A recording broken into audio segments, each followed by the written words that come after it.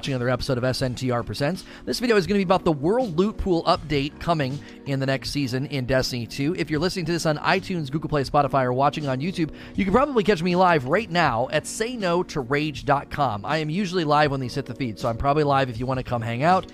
If you're looking for the entire audio podcast versions, you can look for SNTR Presents on any of those podcast platforms. Thank you for all the YouTube support recently. You can hit like, share, subscribe, and the little bell button. All that helps me out as well. So I'm going to read to you what they said. This was honestly the most confusing part of any TWAB they've ever written. It was really hard for me to get a grasp on what was going on. So I waited to make the video. I talked about the nerfing to reload perks first. And now I want to talk about this. I kind of gleaned the information from Paul Tassie's article, from Twitter responses that people were trying to get clarification on, like, what on earth, what the frick is this Ingram, this World Loot Ingram? What's it going to look like? So I'm going to read that to you. I'm going to talk about why I still think conceptually this is a confusing idea. I'm going to theorize with you and try and kind of speculate where I think they're going. Ultimately, I feel like we're getting half of a picture here. I'm going to end by talking about vendors. I think there's more coming that they have yet to talk about, and that's why a lot of this information is confusing. So they said, today we're going to talk about some changes that are coming in Season 11 to the way that the World Loot Pool works. Because the World Pool serves as a baseline of legendary gear that can be earned across different activities, we want to update and refresh it seasonally with meta-relevant weapons, some of which previously were exclusive to specific activities like Gambit or Crucible. So they're going to make adjustments to this seasonally. This isn't going to be an annual thing. That's why they're kicking this off in Season 11, which is the summer season. This shared pool can be unwieldy. If you're looking for a specific role on a specific weapon, a pool too large can make it statistically challenging to find, much less the role you want. Starting in Season 11, it will be curated both for relevance and overall size to strike a balance between number of rewards and the chance to get a sought-after drop. Every season, gear from previous seasons will be added, and any gear that is no longer able to have max power greater than or equal to the current season cap will be cycled out. So they're not going to leave stuff in there that drops and is like already sunset. So they're going to be like, yeah, that's been sunset and it gets knocked out of the pool. Here's some new stuff as well. Now, I'm going to tell you that I don't necessarily think their list of weapons jives with the statement of the pool can be too large to make it statistically challenging to find. I read that, and I kind of think that when I read through this many weapons: Uriel's Gift, Aletha, Old Fashioned, Moss Epoch, Hawthorne's Field Shotgun, Last Hope, Timeline's Vertex, Interference, Dire Promise, True Prophecy, Xian 7 Rifle, Enigma's Draw, Distant Tumulus, Escape Velocity, Honor's Edge, Gnawing Hunger, Arsenic Bite, Main Ingredient, I'm Not Done Yet, Outrageous Fortune, Truth Teller, Nature of the Beast, Last Perdition, Bad Omens, Night Watch, Toil and Trouble, Wish Bringer, Last Dance, Lonesome, Long Shadow, Steel, Sybil. That's a stupid amount of weapons. That is insane. Like, I'm like, okay, if I want a particular role on one of those, you just described the thing you said you were trying to avoid. I am really confused as to how on earth you're going to target one of these. These are not the redacted engrams, by the way. You can't target one of these items. It's not possible, all right? Also, they can drop anywhere. Even if you're turning in tokens at the Crucible, you can get a Gambit weapon. It's 30 weapons. Yeah, that just feels like a lot. A 1 in 30 chance is already low. On top of that, the various perk combinations makes it even... It's insane. Now, I will say this, okay?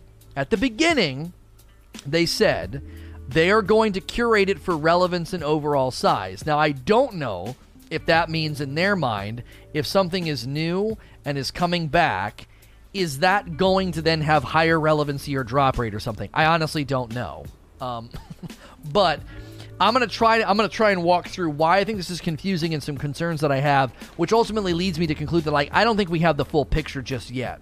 Gambit guns maybe dropping from Crucible tokens just feels odd. You're turning those tokens in. I do feel like this may be them sort of trying to devalue token slamming. Token slamming is essentially getting a very generic pool of loot now. There's a very generic pool of loot that can come from token slamming, and I think that's kind of what they want. Just like there's a very generic pool of loot that can drop from a random engram that's not one of the redacted engrams.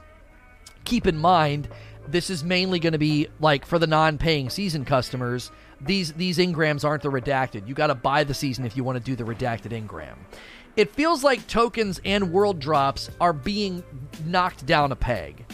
And that leads me to hope and theorize that there will be other better hierarchies of gear pursuit, whether it's the armor pursuit from the vendors, the seasonal aspirational armor pursuit, the seasonal pursuit weapon, as well as whatever is in the redacted engram with the seasonal content. If you're trying to farm for high stat rolls, if you're trying to farm for a particular weapon, that would feel superior as a pursuit and as a drop, and that might be what they're trying to do.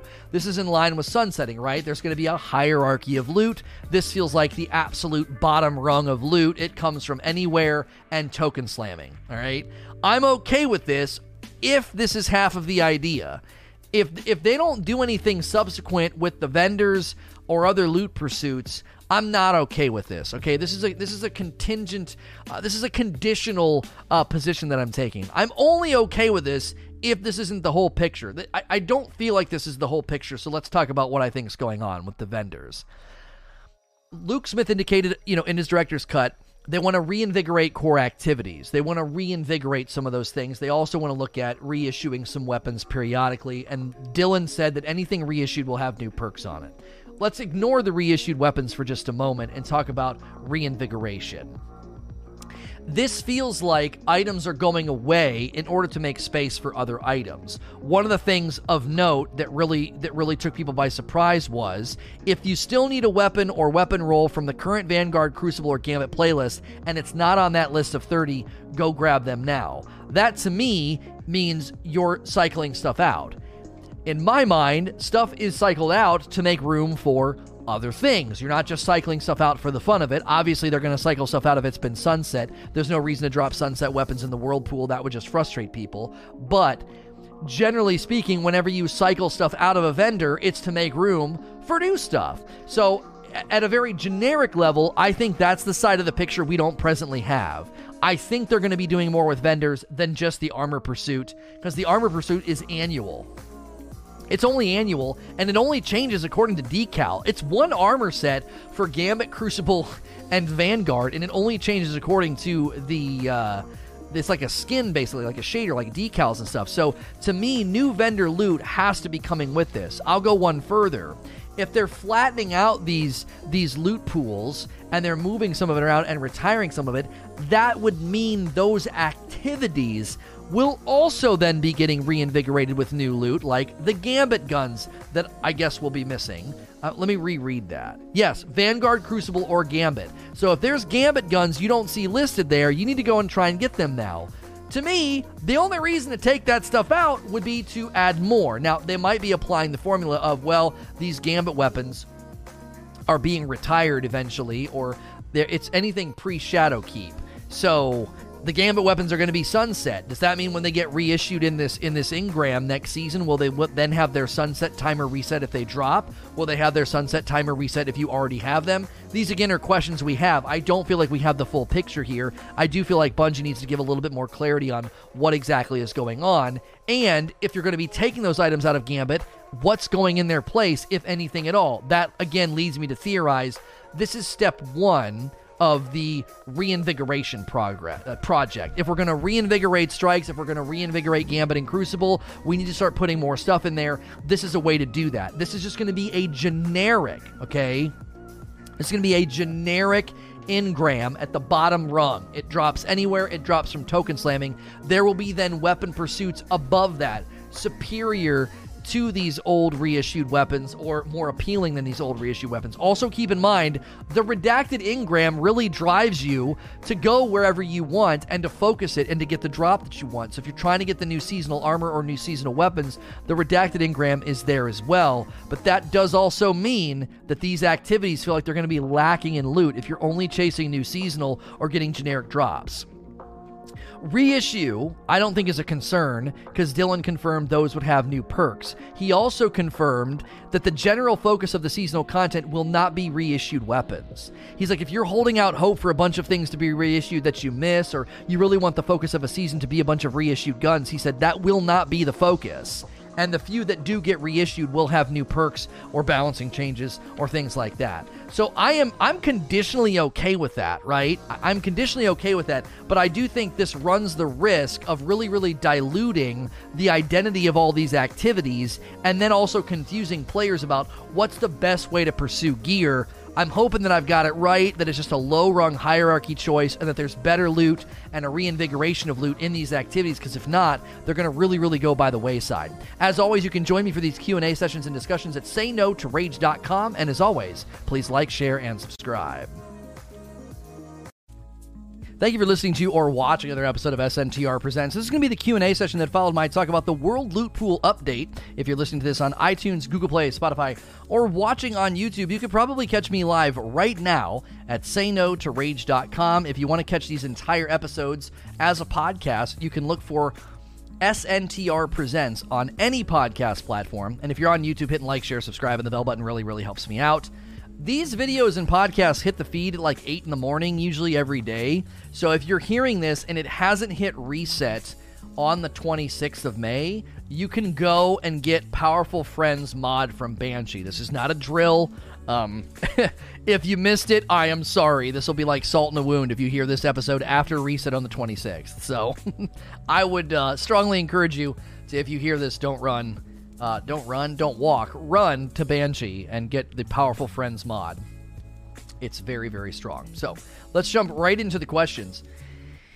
Death Longshot, I am super excited to see what next season in Year 4 have in store for us, since it seems apparent that next season is going to be Max Light 1050. What's the probability that Bungie brings in new content higher than Grandmaster Nightfall? I do not think that they will do that. They're not going to bring in something higher than Grandmaster. Grandmaster will scale up to the new thing. You got to remember, Grandmaster has on contest modifier to ensure that the delta is in place. So even if you go crazy and you get like a really, really high artifact or something, that's not going to that pressure isn't going to go away if you go in at like a 1050 or a 1030 or a 1040. None of that's going to change even if you go in at a higher level. So Grandmaster's power delta should be maintained in the new season. And it should just scale up with the new season bumps. One of the concerns people have had with sunsetting is like the power level continues to move. Keep in mind, whenever it moves, there's always the base level power level entry that everything gets brought up to. So when strikes hit 750 or pub events or anything like that get raised, they're going to raise all your gear just like they did when they made everything 750. They made all your gear 750. So if once a year they raise the floor of the power level, your loot will also get that raise as well. And then that will maintain the structure in the game. There's going to be that spectrum of entry level all the way up to Grandmaster. My name, Corey. Are you concerned that Bungie won't be able to keep up the pace of replenishing weapons or armor season over season, specifically gaps in weapon archetypes? It seems to me that they're setting themselves up for a potentially hard fall. I need to do a video about elemental primaries because I do believe if they make a return to elemental primaries, and then in addition to that, they make a return to... somebody gifted a sub to Steak Quesadilla. You guys are ridiculous. If they make a return to being able to change elements on your weapons, I actually think that frees them up a lot, and it can keep archetypal vacancies from happening. They'd happen a whole lot less. A whole lot less.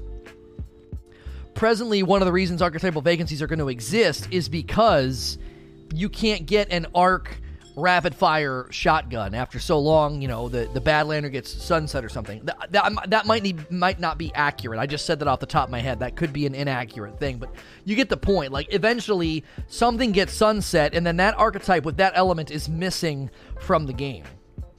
I think a return to all primaries being elemental and being able to change the element really, I think, removes a lot of the pressure to fill in archetypal gaps. I don't know if they have any desire to do that, but I think that they should. And I think sunsetting gives an even greater reason for them to do it, if only for their own, bandwidth pressure. And I'm not trying to make this so they can make less weapons. Like, truth be told, I think roughly 30 weapons every season is fine. I'm not talking every expansion. I think the expansion should give quite a bit more than that. But every 3 months, getting roughly 30 weapons, I just think is fine. This doesn't have the gear depth and the weapon depth of a true MMO. This is MMO light. It's an action MMO, and I don't think the combat and the loot depth would really require more than that every 3 months. That's a lot of stuff, and especially if they're going to create new perks and new loot hierarchies, then we know that there'll be stuff that we want to chase every season. Personally, I'll even go as far as to say this. I would prefer going into a season and really going after 2 or 3 weapons that I believe are stellar versus what I did in Season of Dawn, which is get a bunch of god rolls on weapons that are interchangeable with existing weapons. So I was more doing like a checklist. It was almost like grocery shopping. Once I got a god roll on each weapon, I kind of checked that box.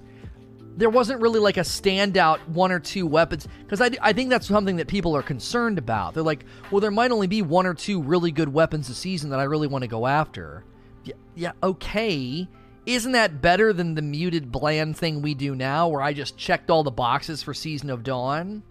Outside of Martyr's Retribution, the people that skipped on Season of Dawn, they look at a lot of the weapons that I got, and they're like, yeah, but I don't need any of that stuff. It's virtually the same as the stuff I have now. I didn't really miss out on anything. You went and chased all that stuff, and it was just like a checklist. Now it's all just sitting in your vault. So there's 2 ways to view this. I'm not acting like that's like the end of the matter, and that's why sunsetting's better. But for me personally, just from my personal perspective, I feel like that's far better. To have a couple really, really good trophy treasured items throughout a season instead of 20 just kind of like standard weapons that all, kind of fit the bill of things I already have, but I'm just checking the list of like god roll, god roll, god roll, god roll. And even the god rolls aren't that exciting. Oh geez, it's ghetto. We all know that Bungie doesn't have 600 new weapons in the pipeline for post-Sunset era. Will players be more mad now or later after the reskin era? Well, you're creating an era that Dylan has assured us will not exist. He said if you're coming to a season with the hopes of getting a bunch of reissues, like if you have like a laundry list of reissued weapons that you want to see come back, he said they will not be the majority or the focus. So there is not going to be a reskin era. There isn't. This again is, we went round and round on this morning. Maybe I need to do another sunsetting video. Oh my gosh, another one? Yes, where I say, I believe there's a categorical difference between the present state that we feel of disappointment. We don't have a lot of confidence in Destiny right now in Bungie. The game's in a bad place. We're disappointed. We don't feel super good about the game. And we don't exactly have a lot of confidence in Bungie making a bunch of great stuff because this season kind of stunk, okay? That is an emotional response to disappointment and an emotional state. I actually am there with a lot of people. We're in a bad spot right now. This is a pretty weak season. That is in a different category than argumentation against the system. Argumentation against the system cannot come from a place of like doubt and skepticism. That's not really you can't really substantiate or falsify. I can't like falsify your position if it's purely like emotional disappointment, skepticism, anger. Like that's not really a position I can engage with. It's just you being angry, right? So when I look at this, I think to myself, let's leave the emotion on the side for just a second and look at everything they've said, from Andrew Hoppes' tweet to Dylan's interactions with people on Reddit to the TWAB to Luke Smith's, director's cut. And all the things they're saying, I'm like, yeah, that sounds pretty good. And people are like, well, you just assume they're going to do it. I think it's safe to assume when they say they're going to do something, they're going to do it. And I know Trials has everybody be like, well, yeah, but they said they were going to, they wanted to stick the landing with Trials. They didn't want to come back half-baked. That feels a bit like a cherry pick. Most of the promises that they've made recently with quality of life updates have been good. They made leveling easier. That was a promise that they made for this year, and leveling is easier. They added more investment and more statistics for our loadouts, and they did that. The customization depth that came with Armor 2.0 was such a strong improvement for the game. If we're going to use the analogy of baseball, which is I like to use this because I feel like this season was a bad inning. They didn't get anybody on base. They didn't score any points. It was a bad inning. That doesn't mean that the innings prior to this weren't solid. I feel like they got a lot of people on base in Season of Dawn. I feel like they had a couple of home runs in Shadowkeep. I feel like, in my mind, that gives me confidence that we can get through a decent rotation here and have better innings with more runs and more points on the board. And then that creates, I think, to me, that's where I think my confidence stems from. I said it this morning. If a really bad and disappointing season makes you think that they can't make good content, then couldn't I also say, well, they have made good content that proves they can? You see what I'm saying? We both can have that position. Oh, well, this season sucks, therefore, I don't have confidence in their ability to make good stuff. And I could be like, okay, well, Taken King, Rise of Iron, Forsaken, Shadowkeep, those were all amazing, really good deliveries. They were really solid pieces of content, and I can then do the same thing you're doing. I just go to confirmation bias to argue for, I think they could make good content. Here's good content that they made. You can go to a bad season. Look at Drifter. Look at Drifter into Opulence for all the proof you need that they can completely fumble a season and then bounce right back the next season. Oh, well, that was Vicarious Visions. Even still, Black Armory was good too, and it was before Drifter, and that wasn't Vicarious Visions. We can have really low points in the game. That doesn't mean we always stay there. Puffhead. Bungie just proved that they can properly pull off sunsetting this past week. Fellwinters, with its choice between 4 very desirable shotgun perks, just sunset Mindbenders. How are people not seeing this? This really isn't a question, but I do think that maybe this was well-timed. Because the Mindbenders grind is one of the ones that often gets cited by the PvP crowd as being like, I spent so long trying to get a Mindbenders, and now you're going to sunset it. Now, keep in mind, I agree with them. I do not think grind should last that long in a world of sunsetting. I don't think so. I think we need to really, really push on Bungie for that. Listen, you guys need to give us more intentionality and more generosity. It's stupid to have somebody grinding 4 or 5 months for a gun and then to have it sunset half a year later. That's not a proper loot grind, okay? That's why I think that they're probably considering having raids last longer, because a raid grind might take a month or more. And then that could feel like a pretty big bummer if it takes you almost the entire season to get everything you want out of the raid, and then by the end of the season, you're now staring down the barrel of 3 seasons of viability instead of 4, so they're letting raids last a little bit longer. I do think, though, that the shotgun is well-timed to really soften the blow of people that are like, I don't want to lose my Mindbenders. Don't worry, when your Mindbenders get sunset, we basically gave everybody this amazing shotgun to fill in that gap. That also means they probably have better tricks in their bag, because if that shotgun is so good in PvP, then that means they probably have even better things planned long term, I would think, if they want to unseat it, if they want to have, aspirational rewards. Should people from one side of the game be able to do almost no work for something that the rest of the community spend a very long time on? I'm not going to get high and mighty about that, Paris. I mean, I think in Bungie's mind it was going to auto-complete itself, and people weren't running the event because the event sucks. If the tower event would have been the sundial, I don't think you would be able to say that. Think about it. If we would have had to grind the sundial X number of times, go kill Enitam X number of times as step 1 of the quest, it would have happened automatically. Did you see my point? I think in Bungie's mind, when they originally conceived of this concept and this quest, it was just going to complete itself, and nobody was going to be like, well, you didn't contribute enough. It was meant to kind of get done on its own. Risey. Off topic, with morale at an all-time low, I actually think this is right. This is probably the all-time low for D2's morale. Year 1 got pretty dark, but this is, post-Forsaken, this is the lowest we've probably been. This is lower than Drifter in my mind. Maybe a nice story mission to bring closure to the Season of the Worthy. I mean, tomorrow reset, anything could happen. They could do some cool cutscene. They could do something with the Almighty. They could do one final hurrah with all these Warmind bits that we have. I mean, what in the honest to goodness frick? I mean, I have almost 10,000, and I'm not even grinding hard for them. So, I mean, I have a lot. JFGC.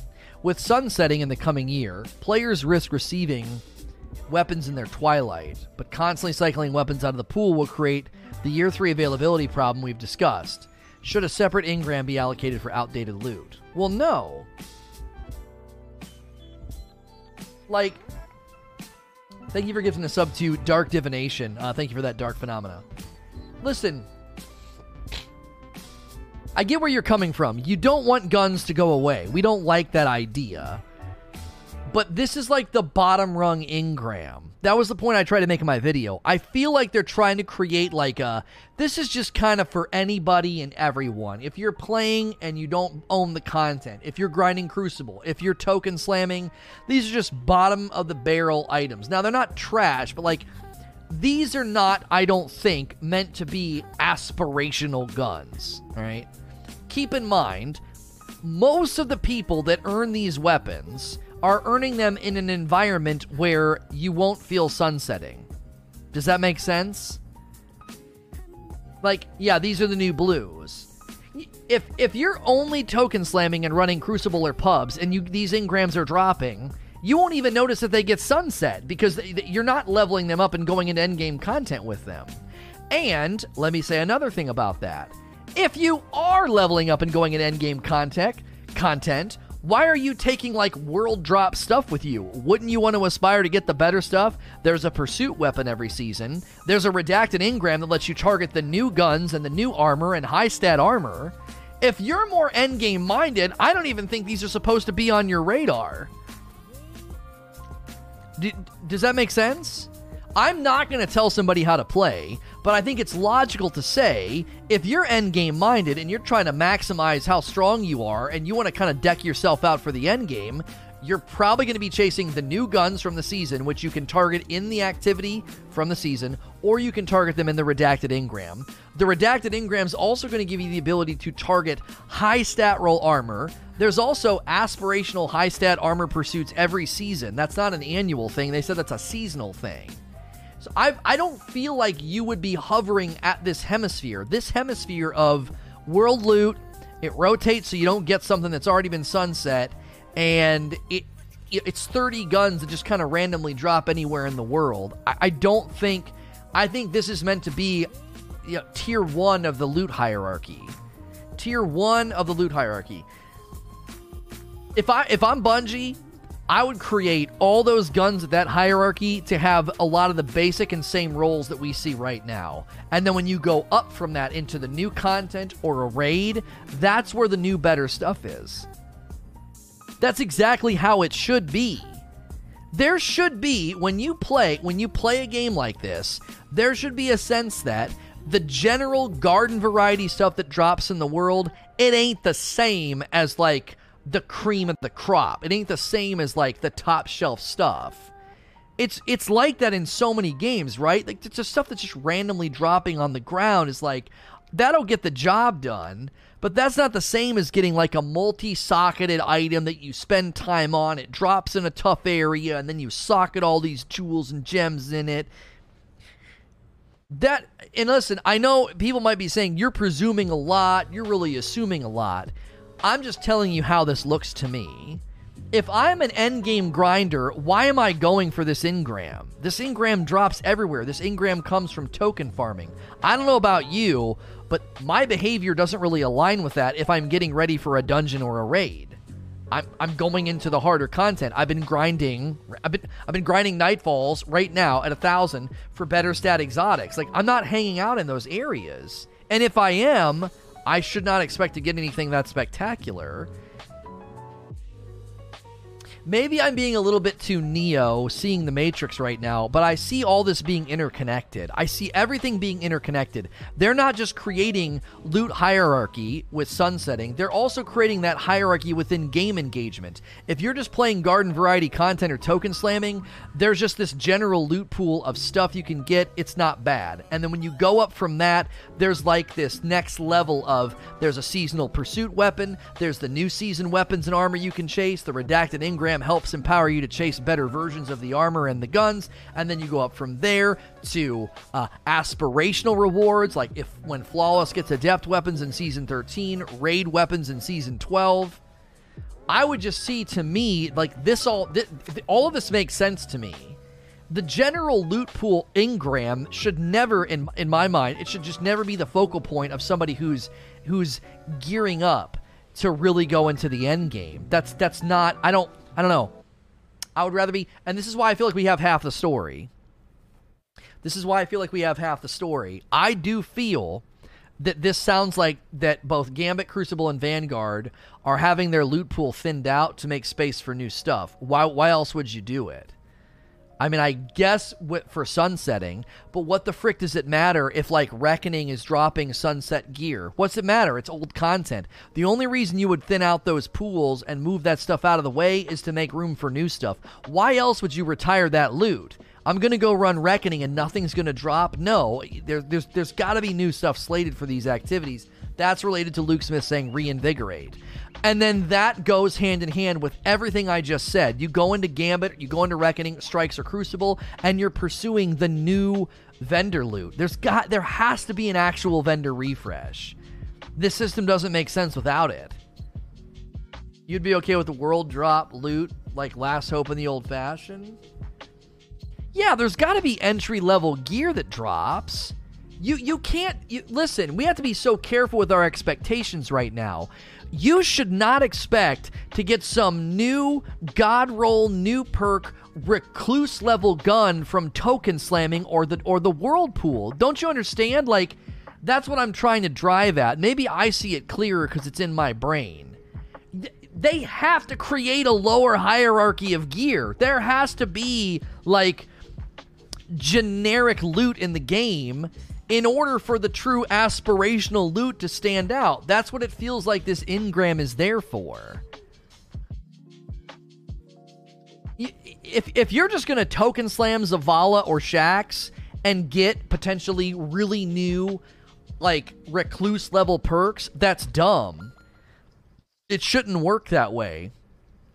This entire system's being put in place, as Luke Smith said in his director's cut, to help them refuel aspiration so they can put stuff in the aspirational area of the game. That means if you don't go there, everything's going to be basic. I got news for you. I can already hear Reddit from the future screaming. They're screaming so loud, I can hear them from the future ranting and raving about, oh, look, here's all these guns with the same perks we used to get, and they're going to be talking about guns in the general world loot pool, not understanding that sunsetting was put in place for aspirational loot to be better, not every single freaking gun in the game. Again, I'm telling you right now, that will be a criticism. People are going to run to light.gg, they're going to come over and say, oh, look at all the 30 weapons in the general loot pool. Yeah, look at all these rolls. It's basic. I told you they were going to do this. I told you they were going to resell our guns back to us. And it's like, that is literally not why they put sunsetting in place. Yes, there will still be garden variety, rampage outlaw guns in the game for you to use and enjoy your content. This is to serve the upper echelons of content to have truly aspirational gear, whether it's adept weapons in trials or good weapons in the raid. I promise you those threads will exist, and they'll get tons of upvotes, because everyone's just like, yep, hit Bungie, pfft, yeah, told you, bleh. It's like, that is literally not why this system was put in place. Just read the way they talk about it. They are sandbagging criticism, empty, thoughtless criticism about how, like, oh, I can't believe every weapon that drops in the game now doesn't have some insane, immaculate new perk system like we were promised. They're going to create expectations and promises that were never made to then be frustrated so they can, perpetuate their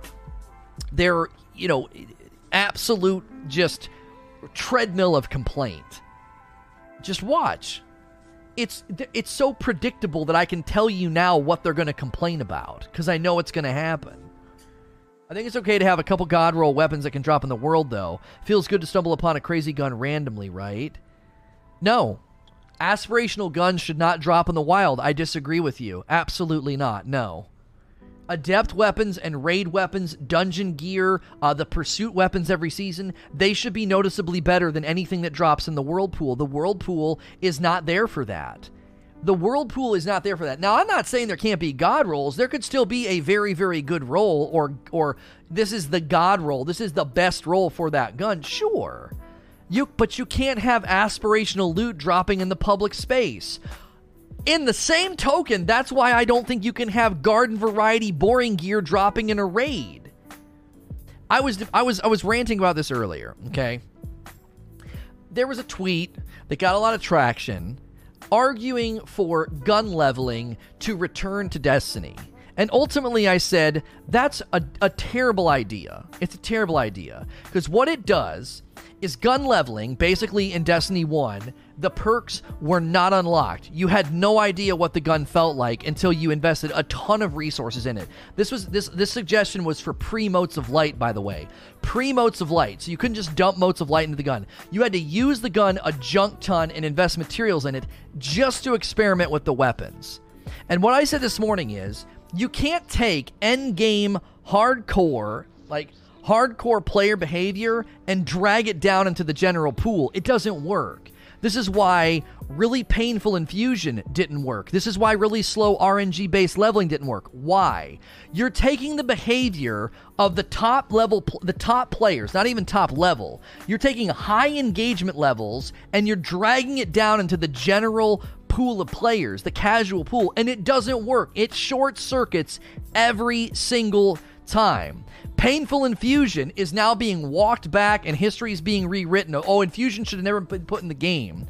When championing painful infusion at the summit was something that a lot of the people that went bragged about. They said, oh, that was something we really championed, that infusion should be painful. It's the same problem. You're taking hardcore player habits and trying to drag it down into the day-to-day player habits of like, I just want to equip certain guns and infuse them. Like, what the frick? Why does this have to be so painful and so awful? So, my response to Sweat is the inverse of that. You can't take, like, casual player engagement and drag it up into the end game and be like, oh no, yeah, adept weapons or aspirational loot should drop in the public space. You can't do that. You can't casualify a raid and you can't hardcore the public space. It simply doesn't work. All you have to do is look at the absolute utter disapproval and dislike for the Seraph Tower public events. You tried to drag like a hardcore, more challenging environment into the public space and it just breaks down. It just breaks down. Now, I argued for a hybrid of gun leveling where you get the gun and all the perks work, but they're like tier 1. So their efficiency and their efficacy is noticeable, but it's not at its best. And as you use the weapon and invest in it, those perks level up and eventually hit tier 3, and now your god roll has been, you call it like weapon mastery, right? Weapon mastery. The more you use the gun, the better the perks get or something like that. So getting the god roll like wouldn't be the end of the grind for you. You then get to enjoy using the god roll, feeling it get progressively stronger. Instead of being like, here's a new weapon, you have no idea if you like the new perk combinations, better use it a bunch, or invest a bunch of material in it that you don't have to try it out. Again, you're taking endgame player behavior and trying to shove it into the generic level of the game, and it simply doesn't work. Anybody who championed painful infusion and slow leveling, if you haven't been paying attention, your ideas have been shoved out of the game. They don't jive with like the garden variety player base, the more casual player base. Neither does gun leveling. There's a middle road, and I think that's one thing hardcore players always struggle with. They're like, well, I like this. Shove it in the game. Casuals do the same thing. Well, I don't like that. I'd rather it be this way. And it's like, there's got to be better spectrum and better middle roads here that enable hardcore players to invest in their guns, get truly aspirational root without muddying the lower rung of the game.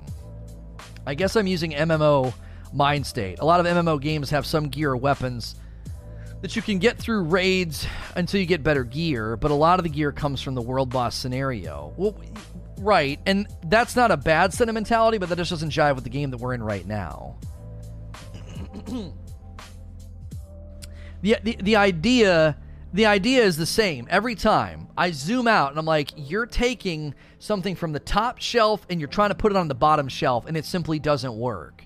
It's too heavy.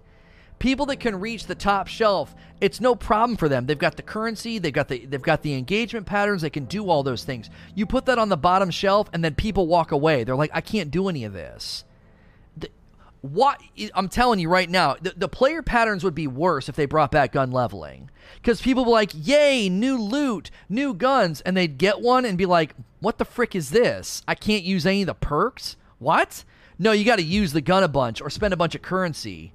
This is worse than Infusion. What do you mean? I can't even try the weapon out?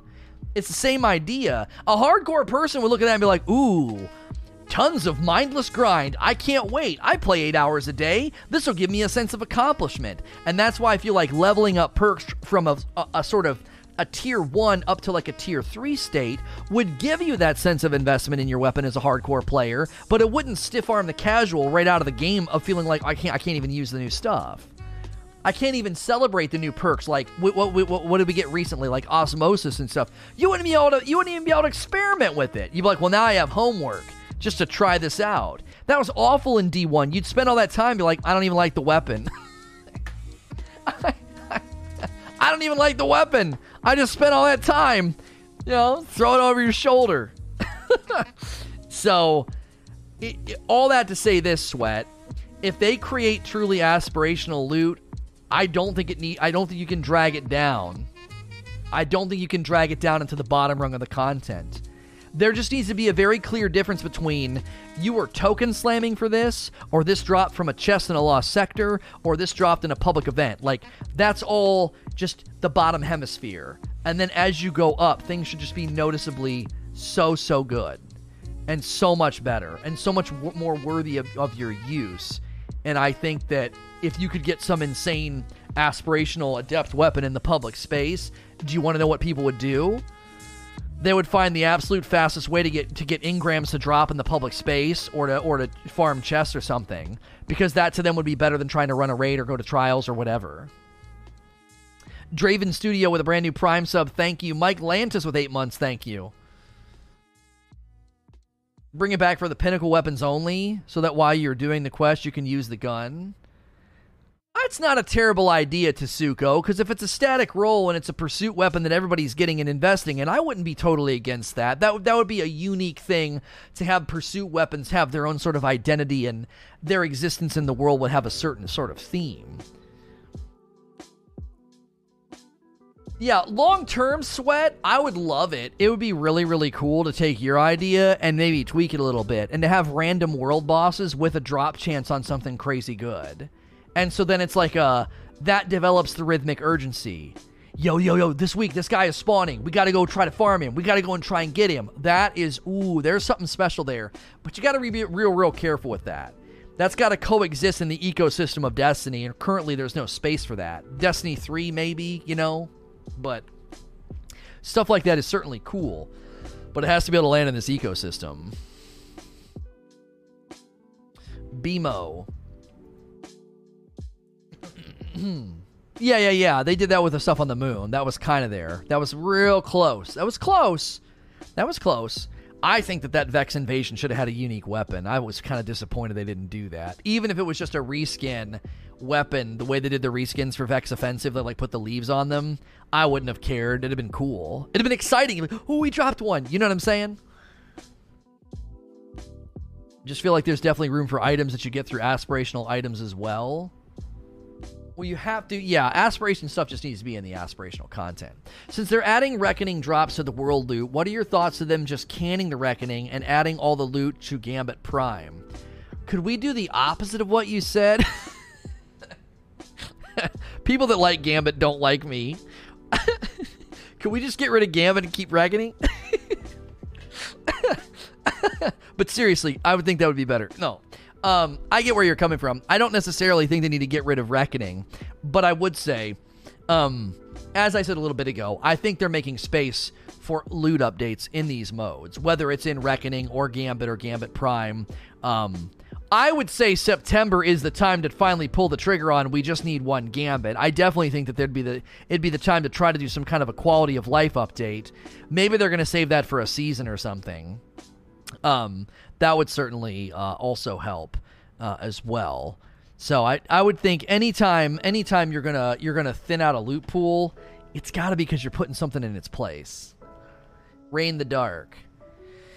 With the world loot pool adding Reckoning and Gambit, do you see them yeeting those modes out of the game? Yeah, the last question was just about this. Wexlow. Not sure how on topic this is, but would it be useful for Bungie's time for them to reintroduce faction loot with a vendor refresh? We got this question the other day. I think at a bare minimum, factions could just come back and you pick one and you rank up throughout the season. And all you got to do is, like, I don't know, 1 or 2 guns a season. They're already in the game.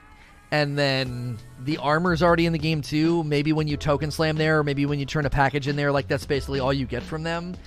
They don't need to do much with factions, and people would be like, okay, this is at least better than literally nothing. I think they... what analogy do I want to use here?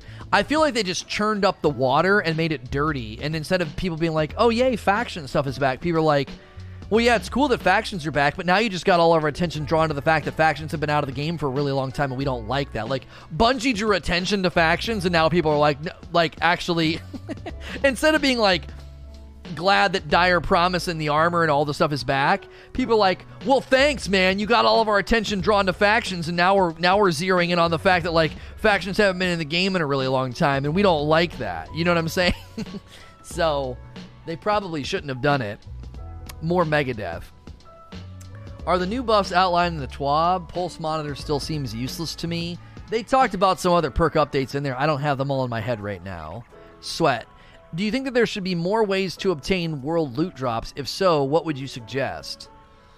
Well, if here's something I didn't say, and so I'm glad you submitted this question. If we backtrack a little bit to our world loot pool discussion, if that loot is meant to be super garden variety, super, like, bottom rung, then the drop rate should be really, really freaking high. Because if you are trying to get a certain roll on a particular one that you like out of 30, then they should be dropping all of the dadgum time. Public event finishes, one's in the chest. You do a Lost Sector, one's in the chest. You finish a Crucible game, one of them drops. You finish a strike, you get some. They should be dropping from mini bosses, end of strike, end of game, end of everything. These things should be all over the dadgum place. They should basically be supplanting blues at this point.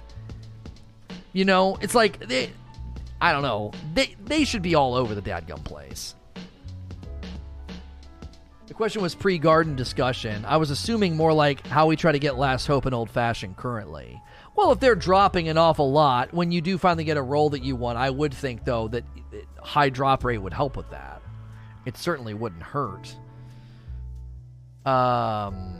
Venom says, would you like a seasonal theme of weapons? E.g. next season, if Siva returns, we get Siva-themed perks. This is one of those questions, like, I try to be nice about this, especially when I see somebody who's new, but this is an example of questions that we don't want to have because we have so many. It's just a very generic yes or no. Would you like to see seasonal themes to weapons? Well, first and foremost, they already do this. All of Saint weapons had a theme. The Vex offensive weapons had a theme.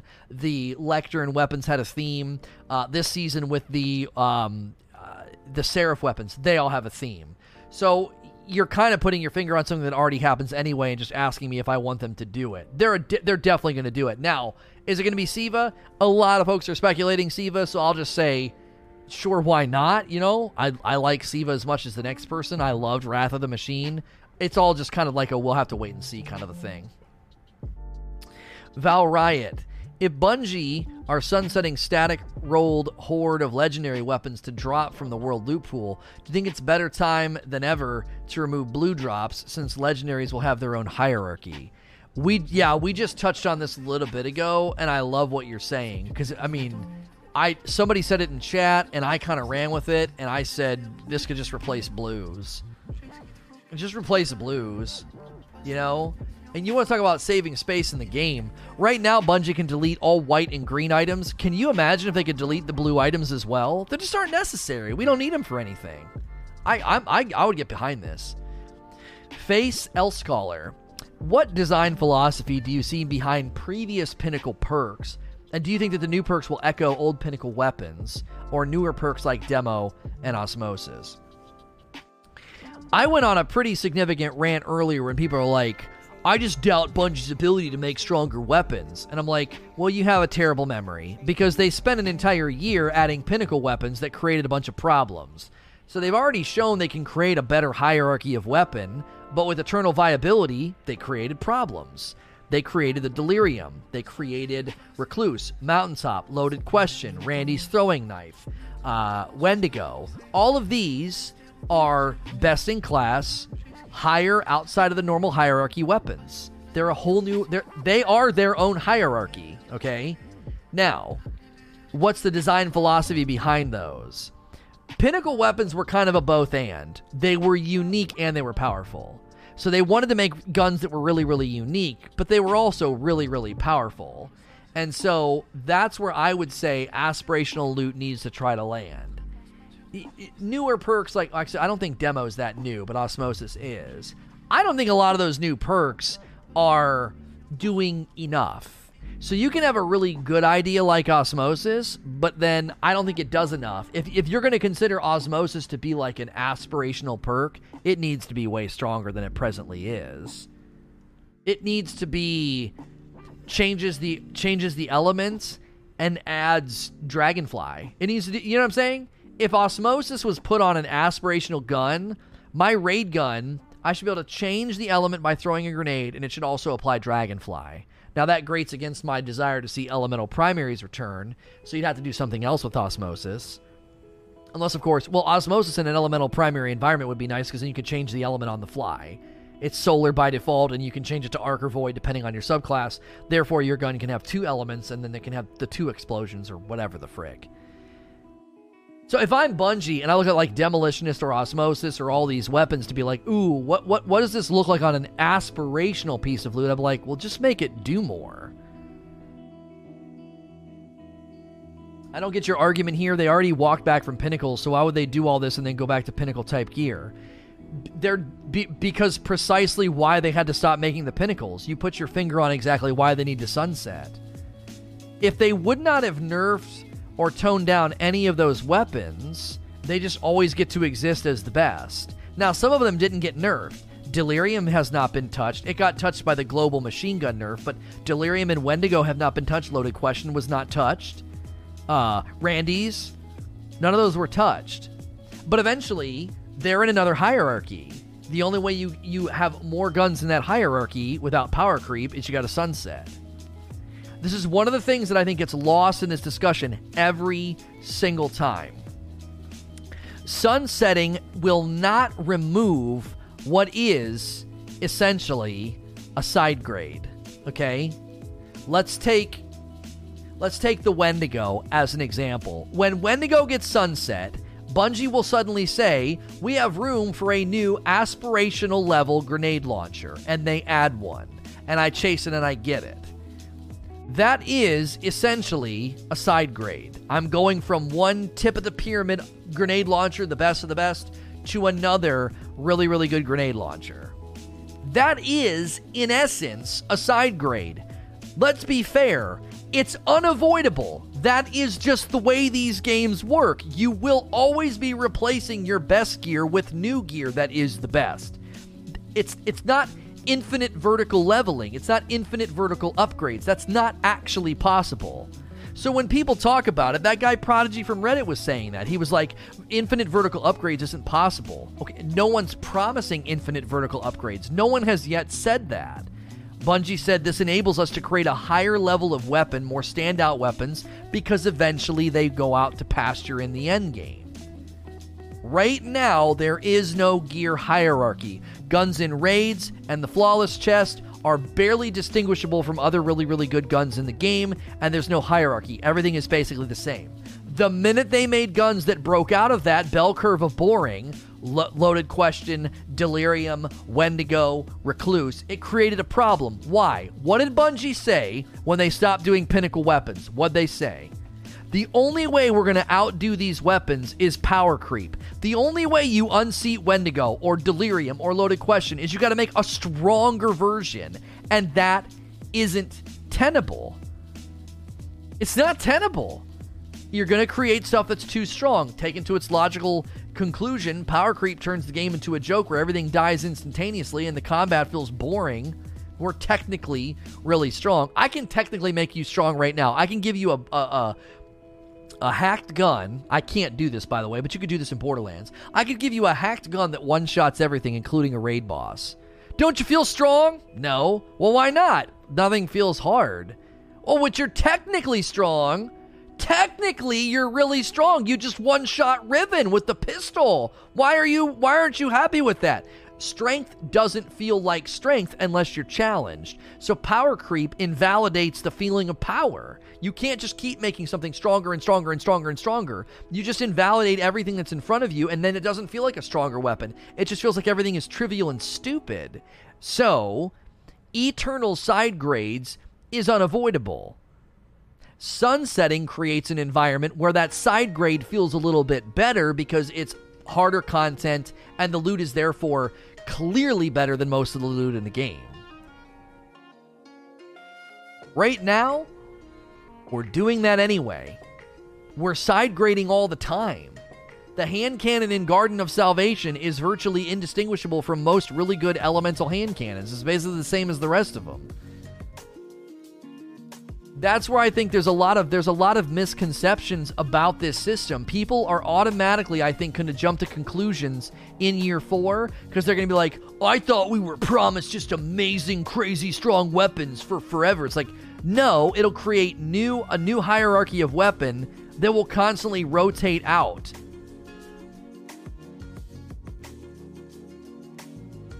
No, I mean literally, there were guns, Gumball, that literally shot bullets that were like 999999999. Like you would shoot anything and it would die. It was a one hit. I don't mean like absurd damage levels like you can do with some of the crazy builds. I mean like literally it was a pistol that shot like every bullet was max all 9s of damage. It was stupid. I'm not talking about like strong powerful builds. Johnny,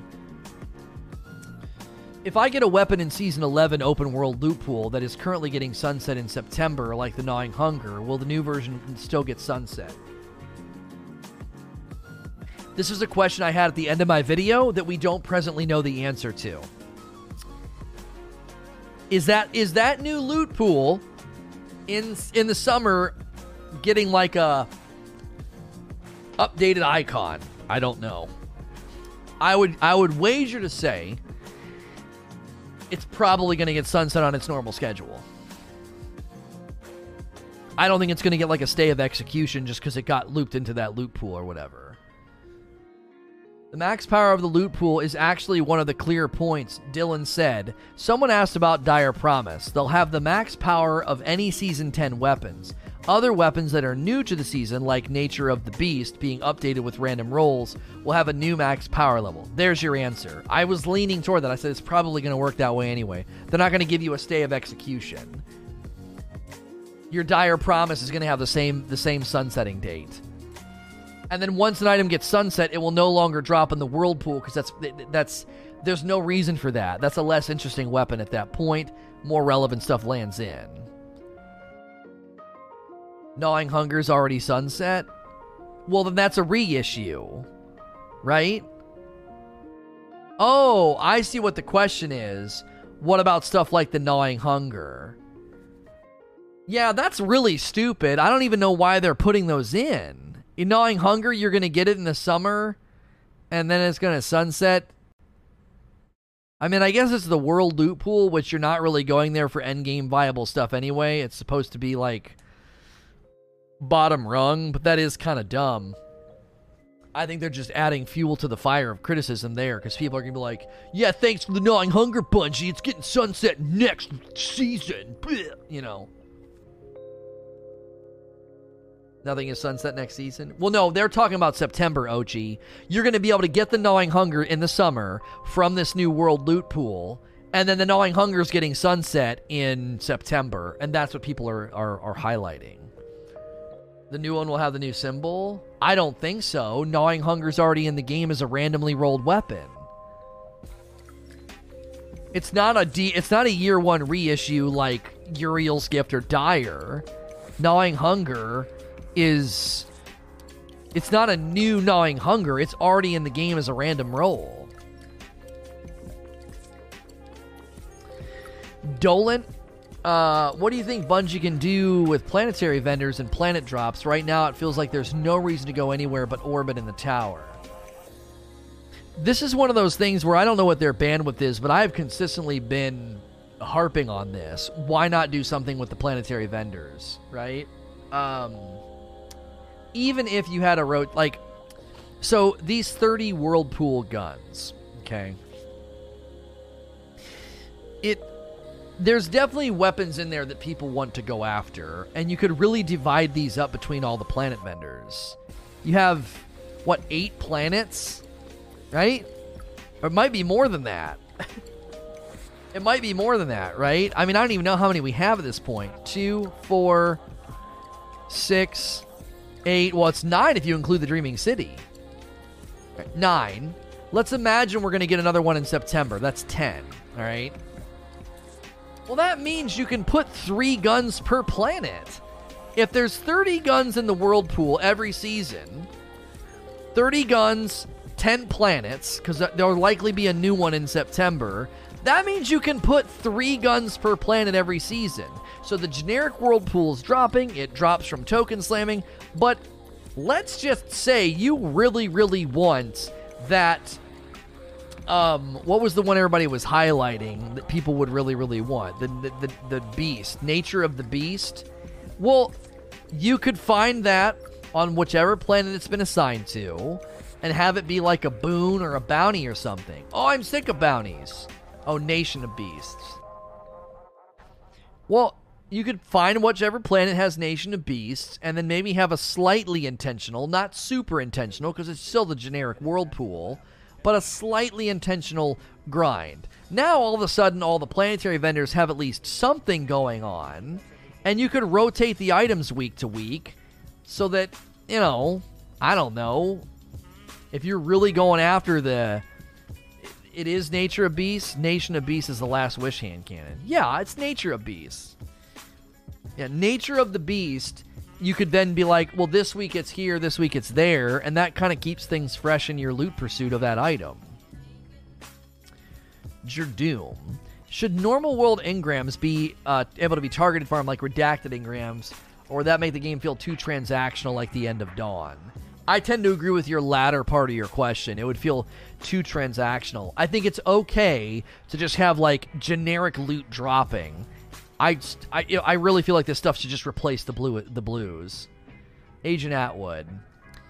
Do you believe that the worlds will be deleted? If so, how do you believe world loot will affect the planets being removed? Do you think loot will be added or deleted?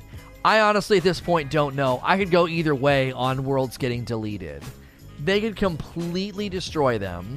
They could they could takenify them and terraform them. That the pyramid ships could do some stuff that, would, I think would make them totally different or something. In that realm, what would that do to the world pools? I don't know. I would hope that maybe there'd be cooler stuff on the planets themselves that maybe have their own loot pool. Risey. What do you feel Bungie needs to do this summer through TWABs, live streams, vid docs to renew faith and the morale in the Destiny community after what has been Season of the Worthy, and talk about sunsetting? I've been doing this long enough to know all it takes is a trailer. All it takes is a trailer, and this community tends to kind of go nuts. Just a trailer. That's it. Everybody will get excited again. I don't even think they need to do streams. They seem to be kind of not wanting to do streams, and in light of COVID, they're probably not going to go to the studio to do a stream. I could see them doing some streams for September. The closer we get to September, but all it takes is a freaking trailer. And people are like, "Oh my gosh, it looks awesome! I can't wait!" It's just like, if there's one thing Bungie has mastered, it's keeping us interested regardless of the weather, right? We are interested regardless of the weather. We're either really hyped and excited, or we're burning Reddit to the ground. In either case, there's a high level of interest. There's a high level of interest. I mean, if I'm getting filleted on Reddit, then something's happening. Because Reddit usually doesn't talk about me. I'm not as popular as the YouTubers. You'd be surprised. Reddit's less familiar with me. They're more familiar with the YouTubers. Because, historically speaking, I think they've interacted with the YouTubers more than Twitch streamers. I don't think they like Twitch streamers, at all. I think there were a handful of streamers that really, set that trajectory in motion a long time ago. But... and now they don't like any of us. Except they kind of like Glad because he does his he does all of his record breaking and stuff. So, but you know that interest is high if even I'm being spoken of on Reddit, because I don't get talked about that much on Reddit. And I got mentioned quite a bit on there recently. So like I said, if there's one thing Bungie knows is that, or one thing they're good at is, man, they keep our interest really, really high, even if it's a stormy, crummy, rainy season, you know? Excuse me.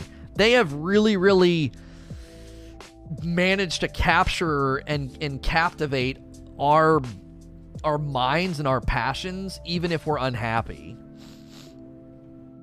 Clickfire. Do you think Bungie could combine the idea of forged weapon frames and menagerie-targeted pursuits into the framework of Destiny and the general loot pool? Well, I don't like the idea of crafting or forging. I really, really don't. So you got to be careful. Like, what Menagerie basically did was you dictated what dropped. You didn't dictate, like, what came on it. So you have to be super, super careful. You got to be really, really careful. So, your popularity has grown in the community the last year. Well, I think, yeah, I never liked thinking of myself in that way, but I definitely think I think my reach is a little bit larger than it used to be. But still, forget about me, right? Forget about me.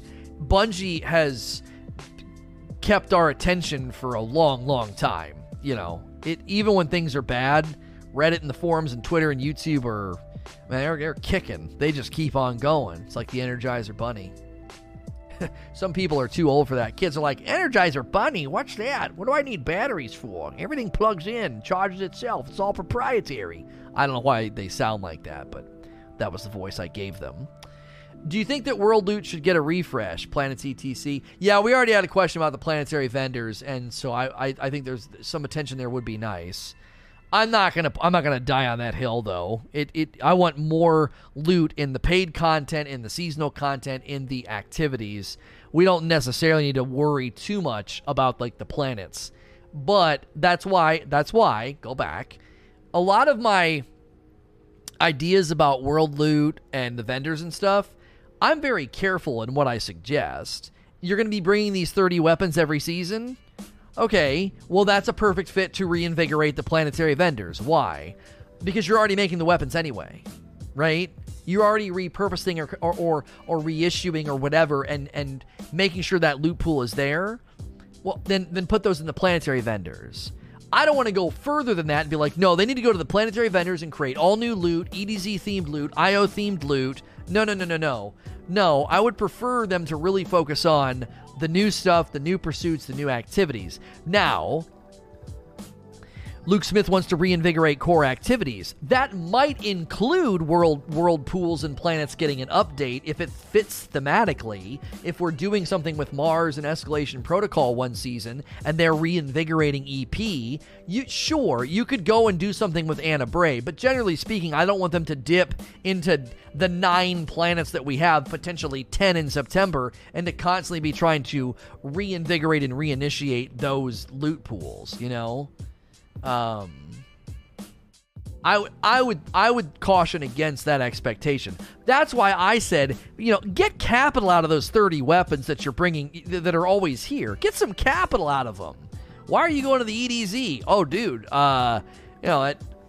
that Dire Promise is there. I'm going to grind for that today. If it rotates daily, then it's not always the same planet. Cade is... I'm not sure what that's supposed to say.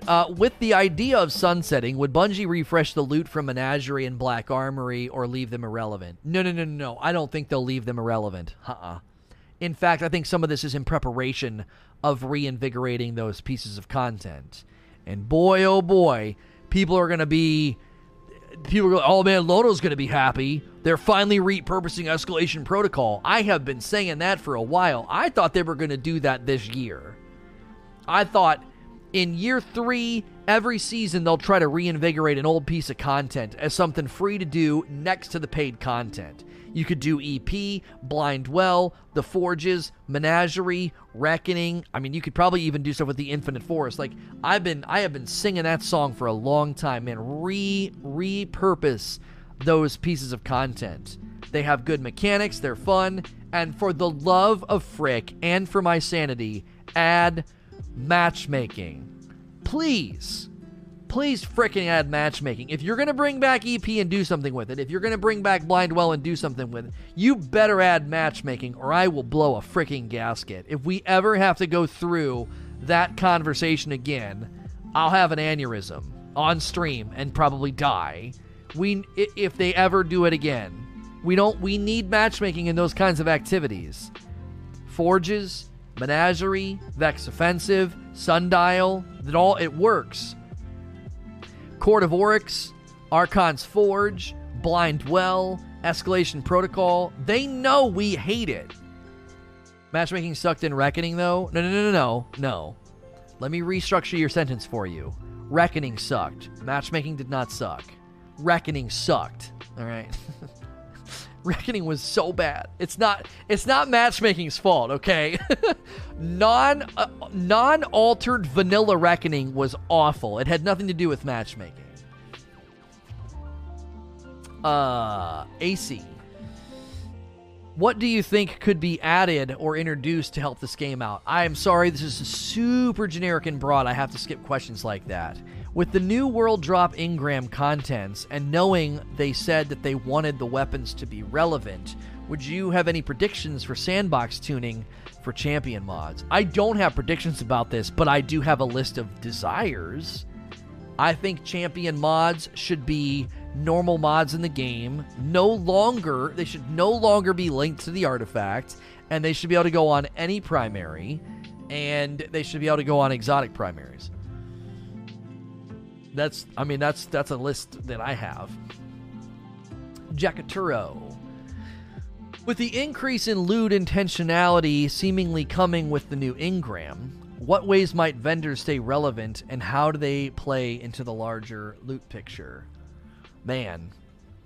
Chat's been here enough, man. Chat knows what I'm going to say. What should they do to vendors? What should vendors look like if they really, really went hard and made vendors better? What should they look like? I've been saying this for so long.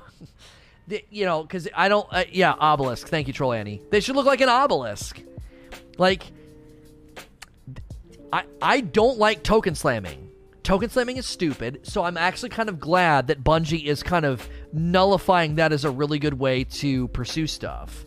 If you were to make a vendor look like an obelisk, you level them up, and you get perks throughout the season, I think that'd be such a good treatment of a vendor. And then, as, Parasito's remembering my loot boon idea, Redacted Ingrams kind of fixes that. Because you could take a Redacted Ingram to a vendor and do the thing that they're talking about, right? I got a Redacted Ingram to drop. I'm going to take it to Zavala because he's got a new shotgun this season and I really want to get it. And you take it to him and you go to him and you spend all your currency from Zavala or you spend all your currency from the Vanguard to try to get that shotgun to drop. And those loot boons or those Redacted Ingrams would become more accurate and more refined throughout the season. Why? Because you're leveling him up.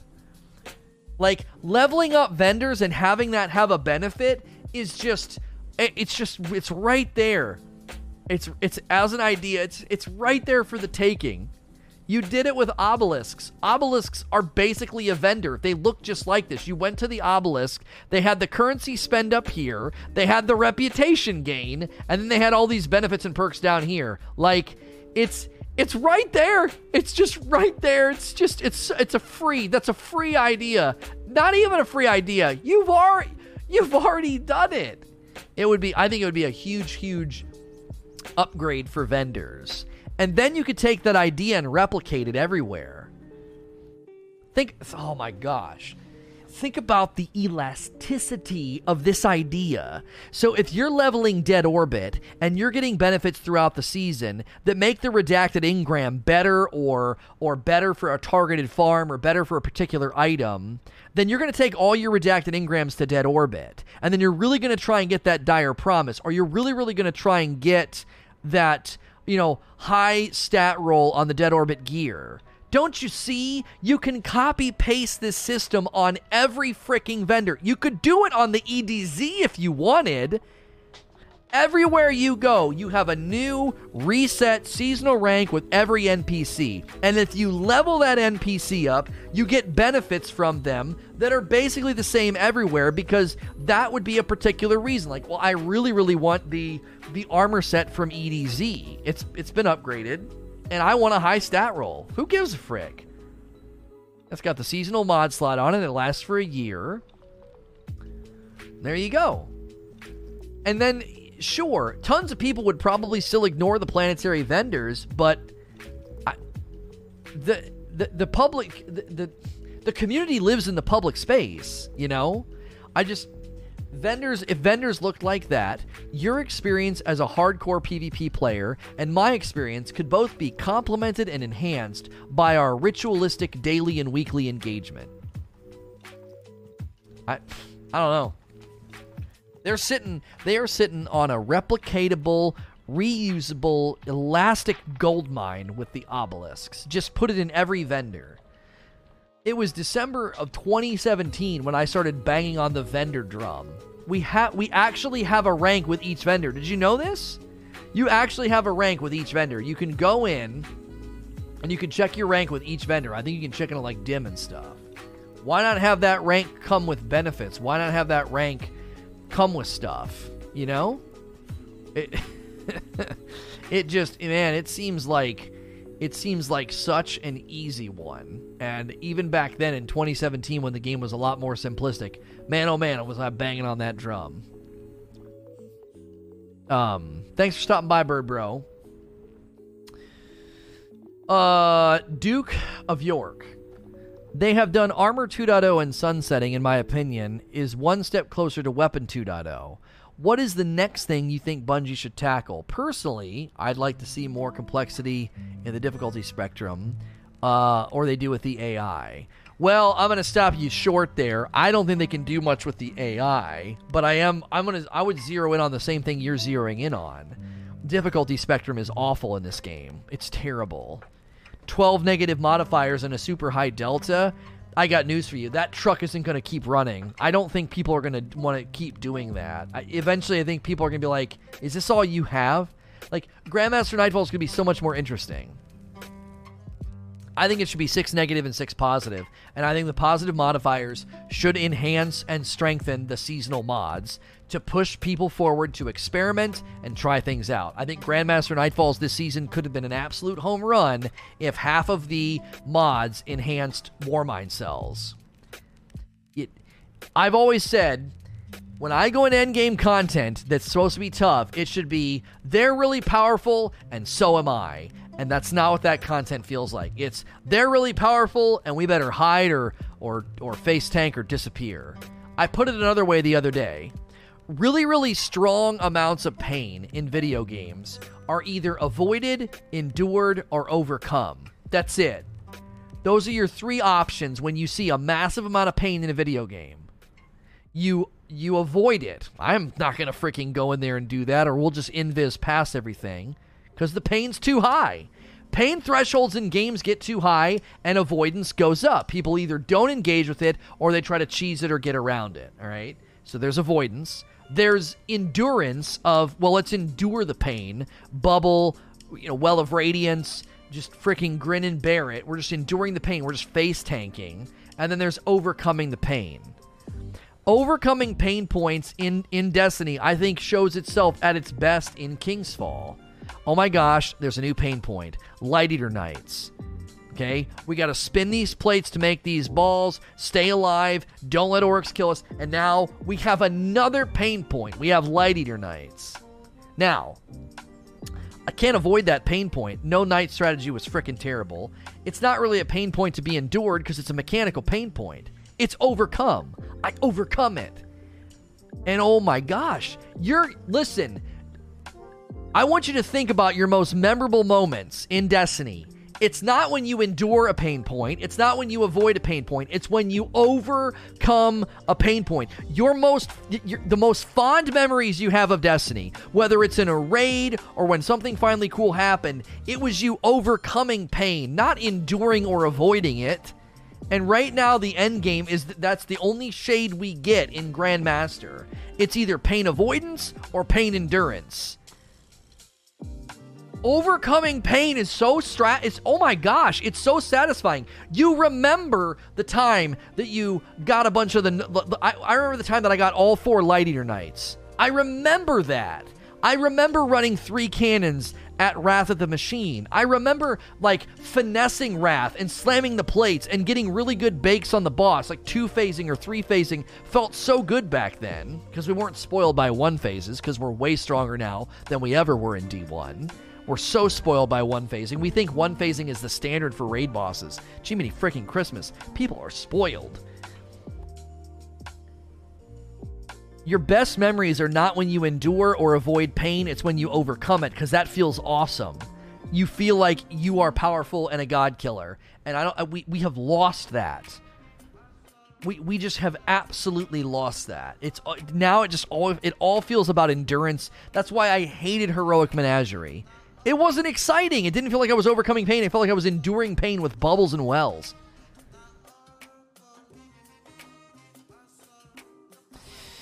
Next question.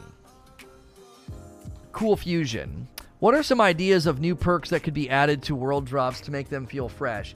I am sorry, I like this kind of question when I'm not doing Q&A, but right now off the top of my head, I don't want to do that because I just end up rambling, and this is better suited for non-Q&A. I know it's fun, and people are like, oh, he doesn't like fun questions. It doesn't work for this format. I have to be too off the cuff.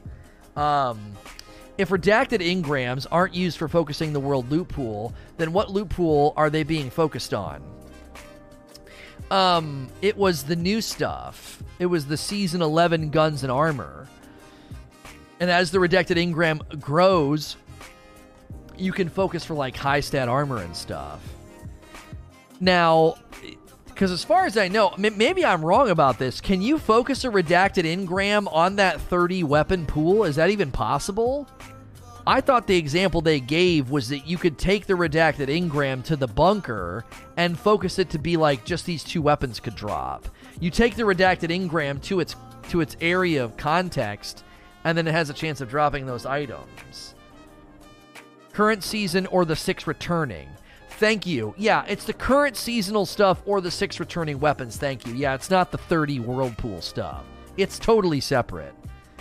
Yeah, and the new armor. Aspect. Do you think that they will ever go back to the old planetary system with both tokens and plants? LOL. Maybe in a future season? I don't think so. Oh, that Arab guy. Do I have to have I understood this correctly?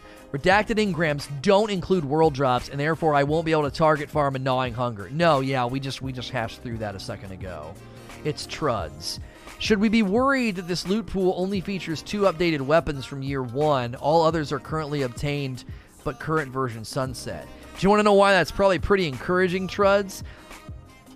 Didn't they say if it gets sunset, it gets replaced the next season? So wouldn't that mean there's a lot of stuff they have planned for even just this engram in September?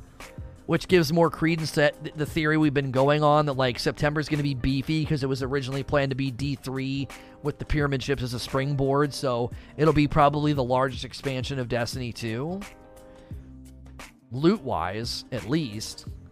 I don't think sunsetting in a lot of these systems they're outlining, I don't think they work unless they have a mountain of loot for September. It just doesn't work. There'll be too many vacancies. Look at that picture floating around of weapons that will be infusible for endgame. It's so thin. There's got to be a ton of weapons planned for September. Unless they're just banking on the endgame crowd not caring. That doesn't make any sense. If Luke Smith wants to refuel, if he wants to refuel Aspiration, that gun list of unfusable guns, that ain't it. That ain't going to reinvigorate Aspiration at all. There's got to be stuff coming. I've said this before. The last time they hit the loot pool this hard, they dropped an absolute just atom bomb of content with the Taken King. The only time I think Bungie's willing to hit the loot pool this hard and this dramatically is because they have something enormous that they're bringing. They don't do stuff like this haphazardly. They simply don't. Why do you think when they started doing random rolls, they didn't just immediately add random rolls to every weapon? Why do you think when they did Forsaken, they didn't sunset everything? Because they didn't have the loot to back it up. If they're going to pull this rabbit out of the hat, I'm telling you, they've got something big planned. It simply wouldn't work. Why wouldn't they announce that, though? Give them time, homie. This is the pattern with Bungie. They do the housekeeping first. They do these blogs first about nerfs and changes and adjustments, and then they get to the goods. I'll give you an example that's very relatable. They did blog posts about nerfing the damage perks before they did like a stream about Armor 2.0 and the new loot and Shadowkeep. They get the housekeeping out of the way first every time. They don't want it muddying up the announcement. They want to be able to walk out and be like, ho ho, here's the new stuff. And then that's all they have to say. Instead of being like, here's the new stuff. Also, along with this new stuff, system-wide changes, sunsetting, this thing, that thing, this nerf. It muddies the waters. They always get the housekeeping out of the way first, so then their marketing can just be pure hype. It's very strategic, actually. It's very strategic. They don't have to fiddle around and muddy up a blog post or a stream with, like, you would honestly, even if it's not strategic from a hype perspective, you'd feel like you were drinking from a fire hose. You'd be like, okay, hang on, how many weapons? What's this? A new planet? What's the activity? What's this other change? What's this world loot pool? What's a redacted engram? What is sunsetting? What is this? What is that? What are you doing to the Eververse? What are you doing to bounties? They're getting rid of all the housekeeping now so they can have a pure, streamlined marketing message going forward. It'd be impossible to keep it all straight. They always do this, man. They get all the painful housekeeping out of the way first. Listen, you want to know why, I even more now that I talk about it, why I think there's something big coming in September? Why in the frick are they talking about year 4 right now? Why? They're making tectonic shifts to make space for whatever they're doing. They don't typically do this now. Right now, they should be setting the stage for the summer, and they're not. Man, this goes right in line with one of my predictions, that the summer and September are linked together arm in arm. And they gutted this season to make that happen. They're literally going through housekeeping changes and adjustments and talks now about September alongside stuff for the summer. Wow, it's kind of like they're linked almost, right? They're doing stuff now and then. It's all linked in their mind. They also always wait for September to update reveals after all the details of the last summer DLC has passed. Yeah, they're also, yeah, exactly. They're not going to market anything for September until summer's been delivered. I bet you we get 2 weeks into the summer DLC, the summer season, and they start talking about September. Once they hit maximum saturation of sales, it's time to start talking about the next thing. It's way early. It's a terrifying thought. What do you mean it's a terrifying thought? It's a good thought. They have so much that they're doing and so much planned. They had to start talking about it now. I don't know. You think it's going to be 1 weekend, Wheezy? You might be right. I think I originally said 1 weekend. It's one or 2 weeks. 1 or 2 weeks. And they're going to immediately start talking about the September stuff.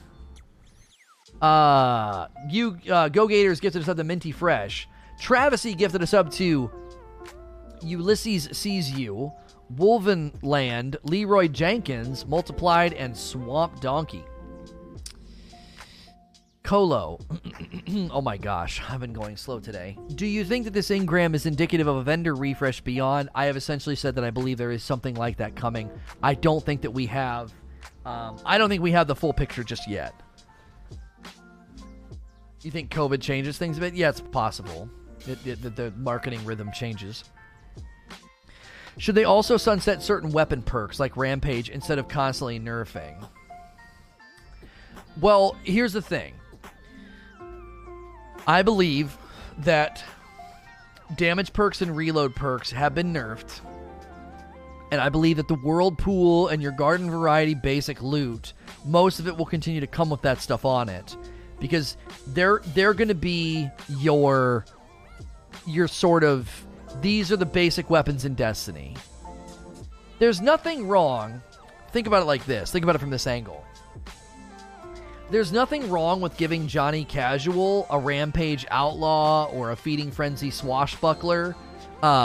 Even a really good role would be like Feeding Frenzy Multi-Kill Clip with the new way they're describing Feeding Frenzy. That'd be a really, really great perk synergy.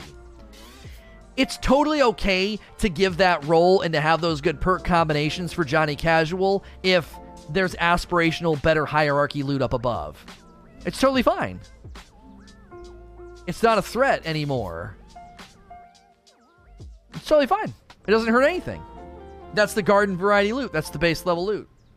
Yeah, let him have a ball with that. Yeah, it's a good roll. It's awesome. It's not as good as this up there. Also, that cushions the blow a little bit for people to like have loot jealousy. Oh, well, only the best loot's in the raid. That's dumb. Or only the best raid loot's in Flawless. That's dumb. Well, if Johnny Casual's holding a great gun with a great roll on it, they might be less apt to say that. You know what I mean? And Bungie is well within their right to be like, yeah, we could increase the saturation of good to God roll weapons because those aren't the best weapons anymore. There's a lot of benefits that comes from this because, and Johnny Casual gets a taste for, oh wow, when you get a really good roll on a weapon, it does feel a lot different. I think I might want to go up into the harder content now. I might want to go try and get some of that better stuff. Right now, everything feels the same, so even Johnny Casual has no reason to go up and try to get anything better. It's everything feels very similar. Everything looks very similar from a quality value standpoint. All those hardcore streamers and players are talking about how the guns and their rolls are virtually the same. They're better because without Johnny Casual, they're not a viable business. Oh, homie, I am the most pro-casual content creator you will probably find. I've been accused of wanting to casualify the game. I've been accused of being wrong about stuff because I take up for casuals probably more than any other content creator out there. Content creators have a tendency to get very jaded and biased in their engagement patterns, and they forget that 70% of the community doesn't play as much as them, well, maybe more.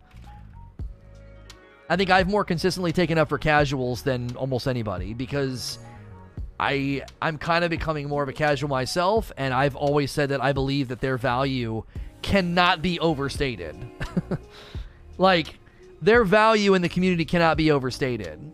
Also, I think casual is a term that's tough to quantify because I believe there's a lot of casuals out there that are hardcore in their spirit.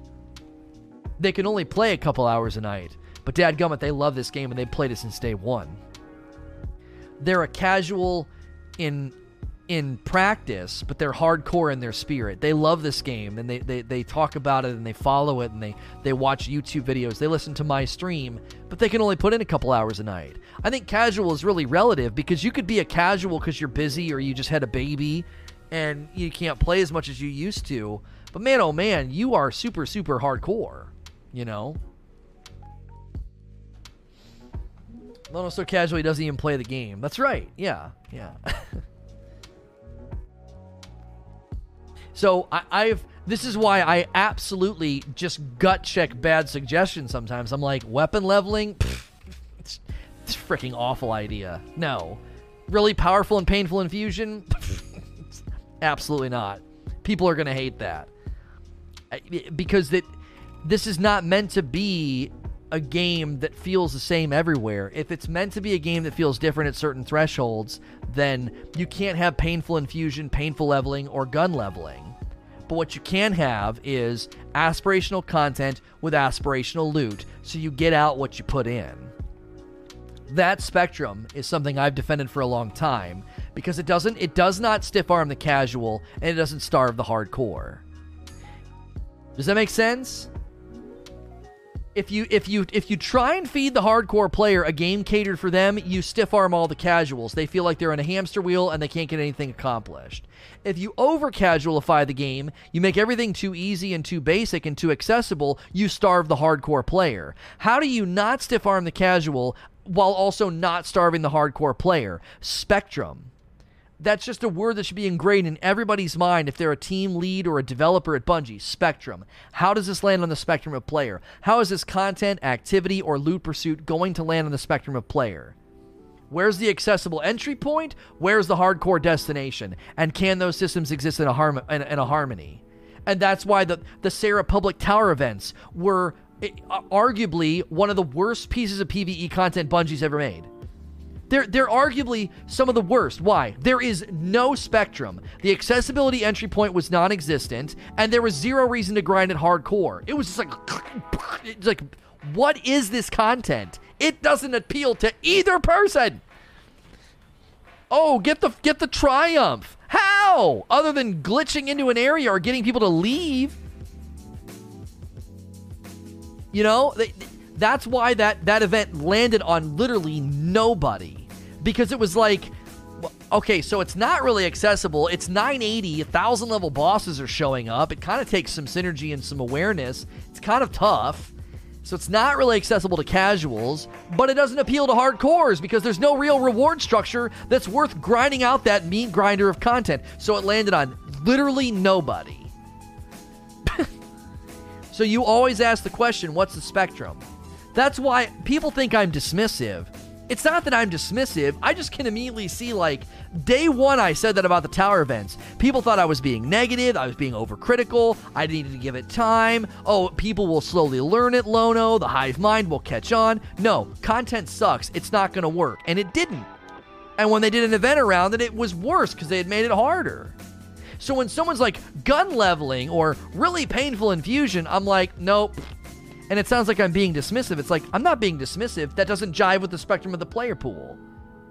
You're adding something that appeals to the top 10%, and that will not jive with the player pool because you're dragging that player behavior down into the garden variety level of engagement, and it disrupts the game immensely. Infusion was so painful and leveling was so bad, they had to add surge bounties every season after Drifter. And every season they had to have a conversation with us about infusion because people were so freaking tired of it. So you just, anytime, and this is one of the reasons why when I'm going through Q&A or people are making suggestions or we're talking about things, I think people interpret my quick dismissiveness with me being like a dismissive douche. It's like, no. I sit here for 8 hours a day and we hash out ideas. So I can instantly tell what's not going to work. Why? Well, because I have a lot of casuals in my chat that will say, I can almost hear their voices sometimes. I know what this person's going to say. They're more casual. I know what this person's going to say. They're more hardcore. So I'm in a distinct advantage to know almost instantaneously. I'm like, no, that idea won't work. And here's the 8 reasons why. And people think that's like arrogant or being dismissive, but it's like this is literally what I do. Like, I literally just sit and hash out every nook and cranny of the game. How could you make everything better, worse, or how could you improve on existing systems? So when I'm being dismissive, people want to take it personal. It's like, no, I just immediately can tell if an idea is going to actually, like, literally crash and burn in the freaking game. And it's clear to see that ideas don't work. Those ideas don't work because infusion, being painful, has slowly gotten edged out of the game, and slow, painful RNG-based leveling has slowly been softened up and made better as well. So if that's your sentimentality, you got to take it somewhere else. You got to take it to the upper echelons, which is raids, trials, and dungeons. You can't take hardcore sentimentality and inject it into weapon pursuits or leveling. Those are just garden variety entry points to the game. You thought I was doing Q&A on the weekend? Yeah, time is a blur right now for lots of people. Bungie said that they added the sidearm in the auto from Gambit because it's relevant to the meta.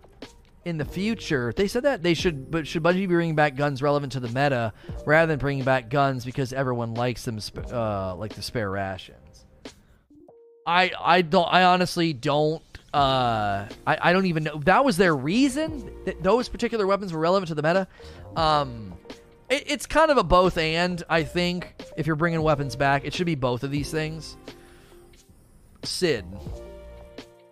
I'm a hardcore player, and there needs to be balance between casuals and hardcore players where they should reward both parties with rewards that makes them feel accomplished. What do you think? When I say spectrum, you just describe spectrum.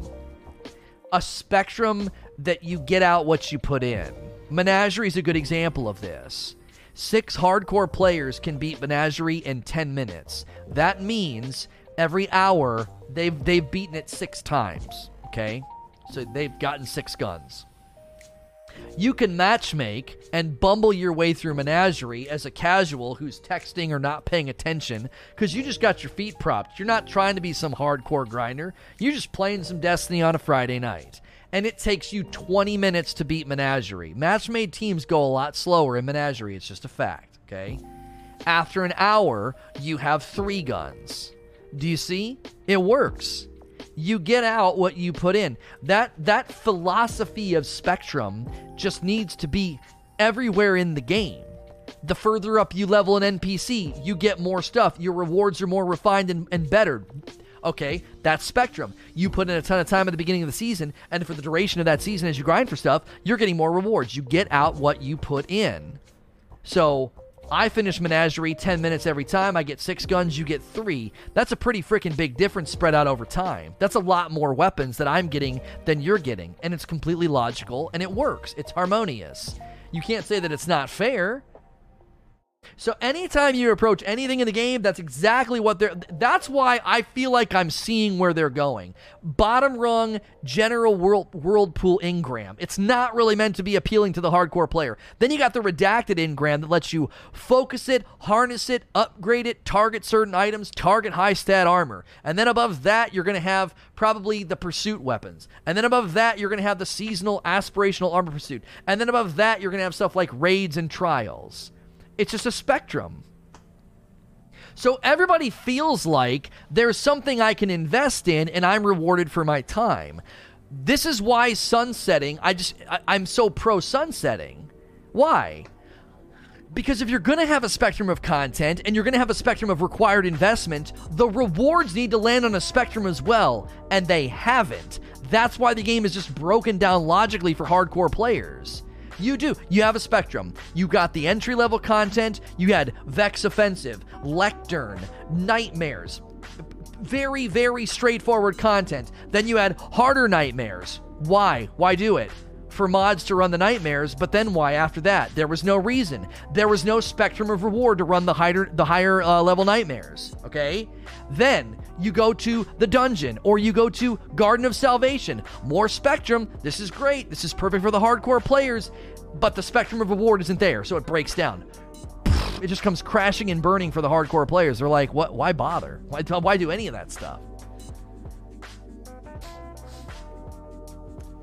So without Spectrum, the game falls apart, and that's why when people hear about sunsetting, I think everybody's getting lost in the weeds of like defending their 4-month Mindbenders that it took to get, and they're forgetting that if you're a hardcore player and you're at the top of the spectrum, you have been starved of tip of the spectrum loot since the game launched.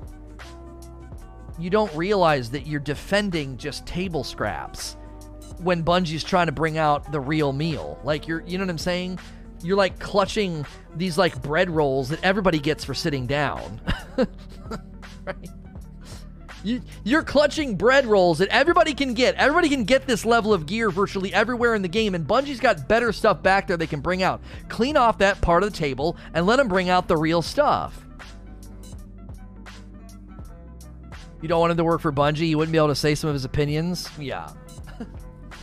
I have no problem consulting if they ever want me to consult. I'd hop on Discord video calls. I'd sign 1,000 NDAs. I would love to be able to talk to someone. I would love if I could have consultation calls with the raid team to talk about raid design philosophy and the design philosophy of hard to normal and Kingsfall and Wrath and the internal currency and the value points of Wrath and getting rid of the revive timer wipe. Oh my gosh. I would freaking love to be a part of like that think tank, because even if raids get new loot, there's a lot of design decisions and design philosophies in raids that I am just not in agreement with. But that's for another day. Bin610 with 23 months says the GOAT. Dude, one more month and you get a gold badge for 2 years. Thank you. JD Gamer. Hey, Leno, Talk has come around about a controller aim assist in Fortnite, and people are now seeing it being strong in Crucible. Should this be something Bungie should nerf at some point? I don't want to spend too much time here. I think this can get overstated, but aim assist on certain items, I believe, is a problem. Okay, mouse and keyboard primary gunfights versus controller primary gunfights is probably in a pretty good area. I think they've done a pretty good job having those two input devices coexisting. Aim assist on snipers has to be, I think, one of the more easily to display, just sort of, it's I don't want to say broken. It's pretty easy to put on display how stupidly high aim assist is on snipers. Like, it's very high. And I say that as somebody who, when I hit snipes, there's a lot of the times where I'm like, I didn't hit that snipe. The game hit that snipe for me. The game hit that snipe for me, dude. Like, come on now. Come on. Like, there are definitely some times where too, if you played enough, that, because I play controller, aim assist on snipers, I think, does need addressed. But I think the reason this gets overstated is most of the primary gunfights that you're getting into, you're not losing to aim assist. If you're running mouse and keyboard and you're losing, you're probably losing fair and square. Arbalest is broken on controller on PC. Yeah, I've seen the tweets. So, and the real issue there is it's not just high aim assist on a particular gun type. It's high aim assist on a gun type that's a one-hit kill. So it's got multiple things that need to be addressed, and they'll have to address it in due time. I don't know when they can, but if you ever really, really want to get Trials out of the rut that it's in now, that's definitely one of the things that would likely need to be addressed on PC in particular. I don't know what it's like on console, but aim assist on snipers on console is probably still a little high too. Jackaturo. Is it possible or likely that Bungie is creating a shared vendor loot pool to bolster activity-only drops? This is another good theory that I should have put in my video. I think I intended to put this in there and I didn't. They're really wanting to drive us into activities. I said that after the last couple of TWABs, even their one about Eververse. I was just like, and the one about the redacted engram, like, it kind of sounds like they want us to get our stuff from playing and not from, like, standing in the tower or from bounties, which is why I was pushing forward the loot boon idea. You know, you buy the boon, and then that item has a chance to drop while you're out playing. Redacted engrams is very, very close to the loot boon idea. It's just in the reverse order. Is High Noon. When in your mind sunsetting wouldn't work, not saying it's a bad decision, but what could make it fail? I mean, the only way sunsetting fails is if Bungie doesn't create the gear that we know they can create.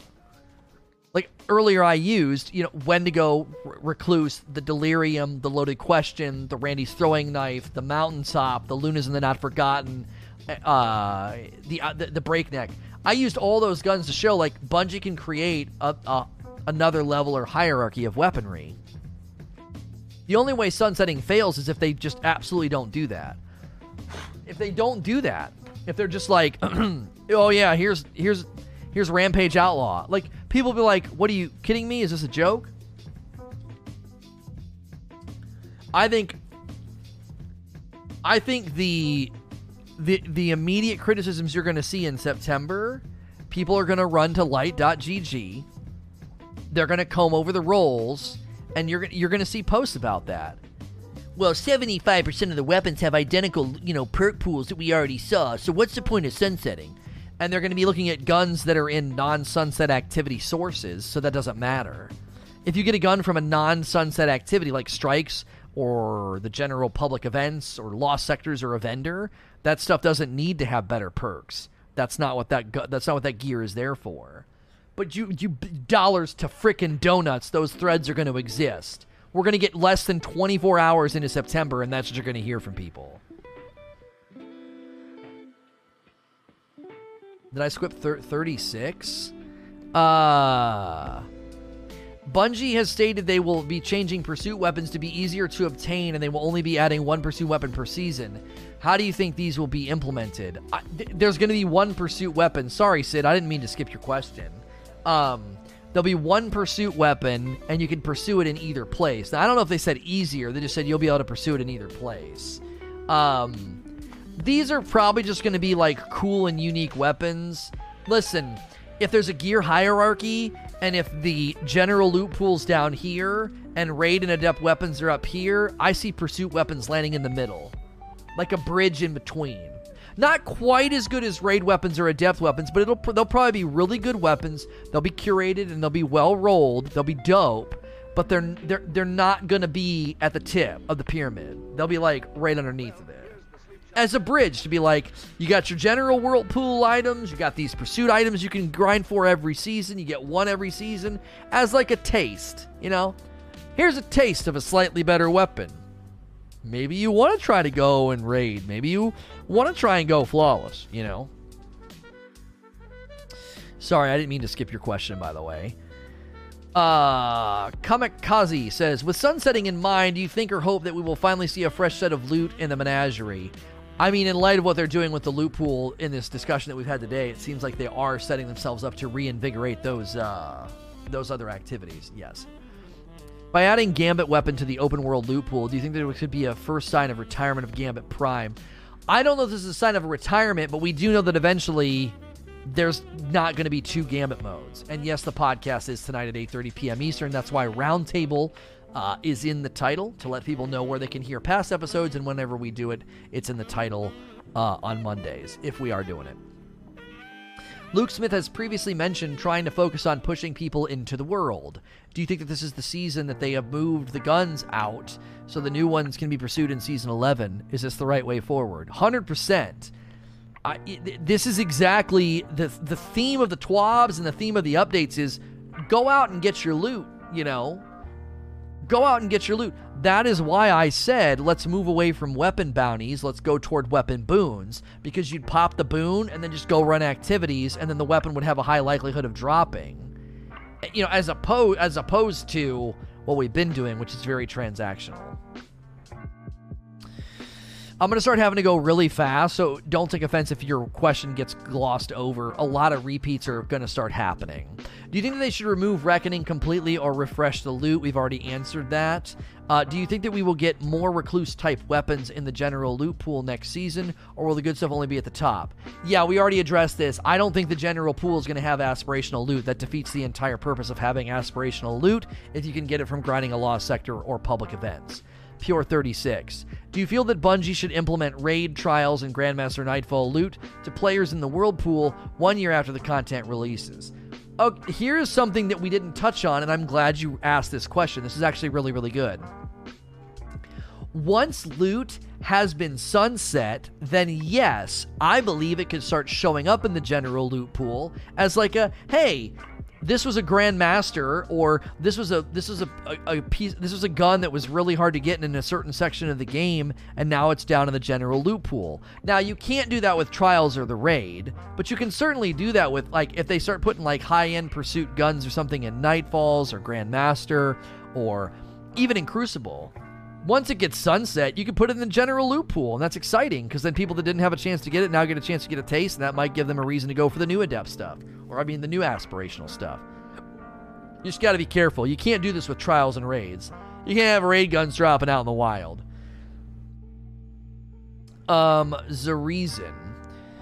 Given how the world loot pool will be updated every season, is that good enough update for core activities during the seasons? Well, the way they're talking about this doesn't feel like it's part of the core activities. These can just drop anywhere, and they can drop from you slamming tokens. So I don't know what they have planned for the core activities. As I've said, it seems like they're making room for new stuff. What do you think will happen about the old raids? I have no idea right now. The world loot pool sounds like it could completely remove individuality from each vendor. How could this be mitigated in the future? You sound like somebody who read Paul Tassie's article, and if not, I think you're indicating something that is important to indicate, because Paul Tassie said the same thing. And that's why I think we only have half of the picture. I don't feel like we have the full picture just yet. I really don't. I feel like more is happening with the vendors, and it could be. I really hope they do something like make him look like an obelisk or something. Just enough. Do you think that we will see champion mods on special weapons in the future? I would love to see it. I mean, they did it on a sword, so they could certainly do it on other weapons. As well as exotics. What do you think Bungie will do with the Year 1 Leviathan loot pool? I don't know. I have no idea. Because they're all static rolls. They could certainly replenish and revisit them. Aaron Kill. Should Bungie rotate activities between seasons to preserve the relevance of the world loot pool and prevent certain playlists from being poorly populated? Example, no forges in Season 12, but they return in Season 13. You got to be careful with pulling out and putting it back in. Giggity. But what you could do is, it's not relevant. There's no real reason to run it, and that's okay. But maybe there's a reason to run Blind Well. Maybe there's a reason to run EP. I don't think you delete them, like take them out and put them back in, though. That could get a little tiring. Oh, giggity. By only making some Gambit weapons available in the new loot pool Ingram, this could be the first step to delete one of the Gambit playlists. Would that be the logical step? Oh, I think that's happening in September. Yeah, I think we're going to have one Gambit in September. Silent Death. At what point is the leveling system? Should we stop receiving blue loot? I think the best time to start is next season with this new world loot pool. I don't think we need the blues anymore, but whatever. Clouds. How do you think Bungie will incentivize older content while simultaneously sunsetting gear and updating the world loot table? Will they just funnel those drops to legendary engrams? Otherwise, why do forges? You're covering something we've covered a lot, so I don't want to just gloss over it. I do, but I don't, because people think I'm being rude when I do this. But we've already kind of said that this is making room for reinvigoration and updating those pieces of content, which I am in full support of. Colo. Rather than it being indicative of them deleting a Gambit mode, do you think that this Ingram is just a way for them to get weapons before a complete refresh for Gambit? Very related to the last question. I believe they're making space for refreshes. Is there a weapon that you would recommend grinding for based on sandbox changes when sunsetting begins? I don't know. I don't have anything to recommend to you right now. Sorry. PK. Sorry if this has been asked before, but don't you think that the new loot changes that activities would lose their value? We've addressed that quite a bit already. It's probably going to lead to reinvigoration. Why is Powerful Friends so good? Because it adds 20 mobility, and for high mobility builds on a hunter, Powerful Friends is incredibly influential to get you to the really, really quick refresh on your dodge. Do you think that the old armor sets from Strike's Crucible Gambit will still be earnable from the vendors, or will there be a new shared armor set remain with different colors? The old ones won't be endgame viable anymore. Yeah, I think those old armor sets are going away. I don't know what they'll do with them long term, though. John. Or John's GC. Weapons like Bygones and Last Perdition were available last season for bounties at the obelisks, among others. Technically, they weren't reintroduced, but since a new way was presented to acquire them, shouldn't they not be protected from sunsetting? Well, they're still going to sunset. They're still going to sunset, and they were reintroduced because, well, maybe not the Bygones, but the Last Perdition wasn't it? In any case, they're in... Well, the Bygones wasn't, you're right. Wasn't Last Perdition a reissue? Like, if you go to the collections, it's in there twice now, isn't it? It gets really confusing, because, like, or am I thinking of the wrong thing? Jian... Was Last Perdition a random roll? Yeah, here's the Last Perdition without random rolls. I was in Evan's new video. Yeah, there's two of them right here. There's two Last Perditions. Yep. Yeah, so Last Perdition was reintroduced with random rolls, and it's got a new icon on it. But it's going to be sunset because... Oh, I see what you're saying. Because it was reintroduced with Drifter, but you could do the bounty in Season of Dawn. Okay. Yeah, it doesn't have the Season of Dawn symbol. It's maintaining its current symbol. It wasn't... No, you're right. I'm sorry. I misremembered. So it technically wasn't a reintroduction. It was already in the game, already in the database, and you just got a new bounty for it. Yeah, so it's not going to be protected. Somebody said I was in Evan's new video. What's the video about? Parasito. Should Fellwinter be put into the Whirlpool? If so, when and why?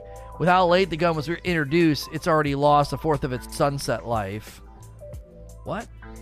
Oh, I see what you're saying. No, it's not lost a fourth of its sunset life. The entire season practically is over.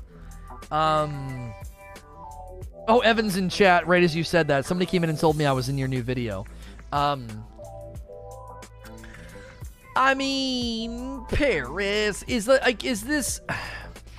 the standard though? Is this the standard, Paris?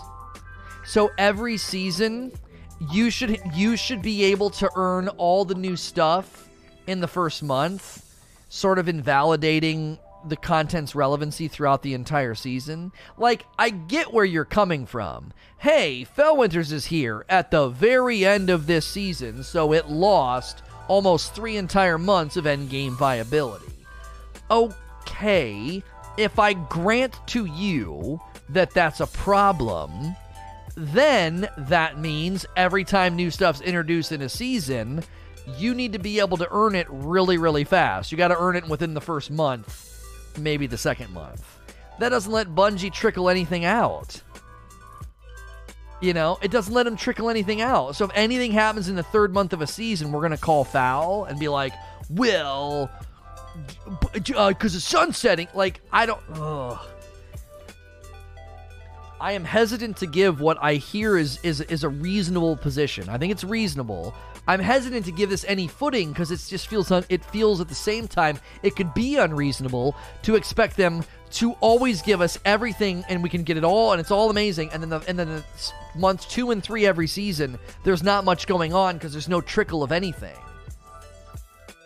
If the weapon doesn't make the Whirlpool, then it only gets used by people who play right now, and that's it. I understand what you're saying. I don't know. I mean, So eventually everything needs to trickle into the Whirlpool, right? Because if not, then you're saying that people can't get it. That doesn't really have anything to do with sunsetting. You're talking about FOMO. That feels different.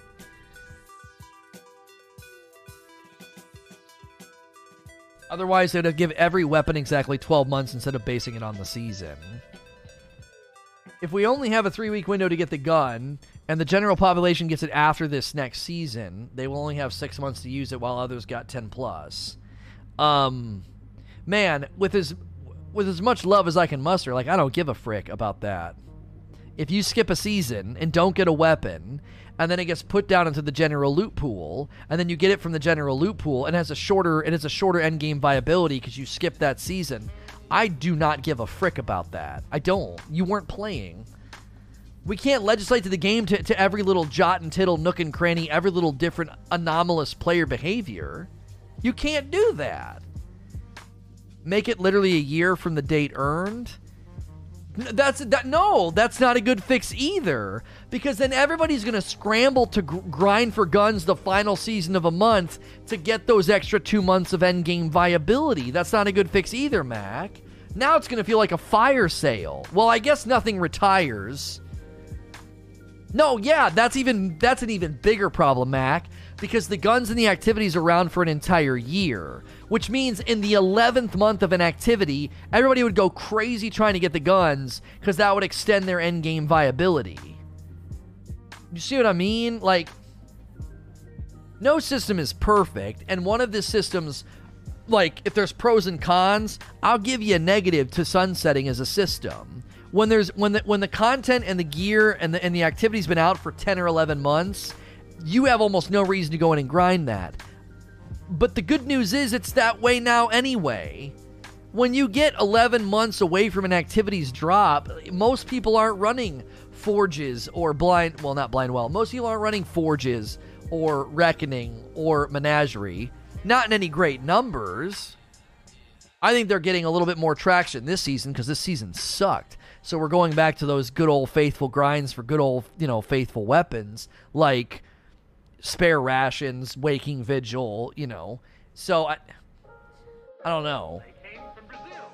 If it's always 12 months from the moment that it drops, that's really, really hard for Bungie to legislate to, because then in the 11th month, all these people grind for it and get it, and Bungie's like, well, now it's 12 months longer than we originally intended. I think you get away with letting weapons introduced late, like Felwinter late in the season. You think you could get away with it? I think people would be angry, though. They'd be like, oh yeah, this awesome weapon, you guys waited all season to drop it, now it has 2 months less of endgame viability. Here, okay, let me say it this way. If we're going to get into the new sunsetting system, is this what we want to do with our time? Like, is this how you want to experience the game? Every time it takes you a certain number of weeks to get the gun, you're more angry about sunsetting, the ticking timer of the sunsetting clock. Like, why think that way? That's exhausting. If it takes you a month and a half to get the gun, so be it. Like, why sully the reward structure of the game with being like, yeah, but now I have it for a month less than I originally wanted it for? No, that's not true. Think of it this way. If there's a gun that launches in September and you want the God roll and it's awesome and it's got new perks and it's like a recluse but better, okay? And you're like, oh, I can't wait to get it. I can't wait to get it. You know when you're signing up to pursue that it's got an expiration date stamped right on it. Endgame viability, September of 2021. Now, if you don't get it until the middle of October, that date doesn't change. You already know what you're buying. You know you're buying something with an expiration date for endgame viability stamped right on the side. So if that looming expiration date of endgame viability is going to continue as the season progresses to just frustrate you and sully the reward, I think you've just got to zoom out. Even if it takes you 2 solid months to get the weapon, 10 months of using a gun, like, that's not long enough? I don't understand. There's no way they can constantly shuffle the calendar forward with when the gun drops for you. Here's a new weapon. We added it in September, and its endgame viability retirement stamp is September of 2021. The date doesn't move. It's fair. It's logical. You know that's when it is. If it takes you 2 months to get it, so be it. Now, I'm not trying to be insensitive here. I get where people are coming from. Like, I do think generosity and loot intentionality need to be at a certain level where that's less likely to happen, right? That's less likely to happen. It's super unlikely you're going to go 3 full months before you ever get the role that you're looking for. Date shouldn't move, make the system way too complex. It would be a nightmare to legislate to that. Next question. Ashen Hollow. Gnawing Hunger is in the loot pool, right? Does that mean the curated Gnawing Hunger is going to be infusable that I got from Reckoning? Yes, this has already been explained 10 times over. You guys are asking questions you know the answer to. This has been explained 10 times over. We have a viable command in chat with an image of all the weapons that will be infusable in September. We already know the answer to all these questions. If a gun is Shadowkeeper back, it's not infusable when September rolls around. It's no longer infusable. You can still use it, you can still run around with it, but you won't be able to take it in, like, the raid or the dungeon in September or trials. I mean, I guess you could take it in trials, but you're going to be nerfing yourself. Phil Moody. With sunsetting in place, what do you think about them releasing weapons with interchangeable perks like they did with the Season of Dawn weapons after Season Rank 92? In my opinion, it would lessen the pain of the grind. You're touching on something we've already highlighted a lot, and so I just want to give you the category. You're touching on both intentionality and generosity. If these things are tuned properly, it shouldn't be that hard for you to get the role that you want. I am in agreement with people that are like, I don't want to take 4 or 5 months to get a Mindbenders. but I'm also pushing back on what Paris just suggested a little bit ago, that like, if they release the weapon late in the season, or it takes you a month or two to get it, that's suddenly like this big giant looming problem. I think we need to a certain extent, with love in my heart, we just got to get over some of this, right? You just got to get over it. The dungeon's going to launch in like the 3rd or 4th week of a season, right? Let's say they do a dungeon. If it takes them a month to launch the dungeon, and they put something dope inside there, and we all complain, but we had to wait a month, so now that's one less month of endgame viability. Oh, for frick's sake. Like, my question was more about quest-tied weapons that have quests disappear after the season. Right, you were asking about two things, Paris, but it took us down another path. I get what you're saying. Like, if they're not here, they can't get it, so you gotta put it somewhere. I don't disagree with that. I didn't like how you couldn't get Martyr's Retribution anymore. I do think there should be some form of a cycle of, if you missed... Also keep in mind, Paris, that in the new system in year 4, the guns and activities are around for an entire year. So it's way less likely to have this fell winter situation. That shouldn't be a common thing anymore, because when they add a gun or an activity, it's around for 12 months. They've made that commitment. So... I would continue to say that Phil Moody is touching on exactly what needs to be in place. There's got to be... You need to be empowered to get the gun you want. Because if not, I do think futility and frustration would settle in on people. If it's at the level of like how long it took people to get Mindbenders, I think that's too extreme. Ashen Hollow. I love the idea of aspirational loot. However, if sunsetting is only to invigorate aspirational content, what will be the point of me running bread and butter strikes in Crucible? Mats, hopefully. Yeah, I mean, this is a good question. This is where I do think a lot of us are treating the game like it's a grocery shopping list. I said this about Season of Dawn. Like, I wasn't going for god rolls on all the Season of Dawn weapons because I genuinely wanted them. It was like, well, I'm going to get them all. I'm going to collect them all. So, every piece of gear, every activity can't have, like, endgame worthy pursuits. Oh, and what Poobs is saying is a really good answer to your question, Ashen. The redacted engrams will be dropping there too, and the redacted engrams can be a source of the new stuff. So I get what you're saying. I do. I get what you're saying. No, I think Ashen's highlighting something that's important just to note. If only aspirational loot and really hardcore content have all the best guns and the best rolls, you're going to slowly feel like a lot of the game is now shrunk for you. Why run strikes? Why do this? Why do that? I would make sure to remind you that presently there's no reason to run strikes either. There's no reason to run strikes, public events, the Flashpoint, any of that junk. As an endgame player, you don't need to do any of that stuff. There's nothing there.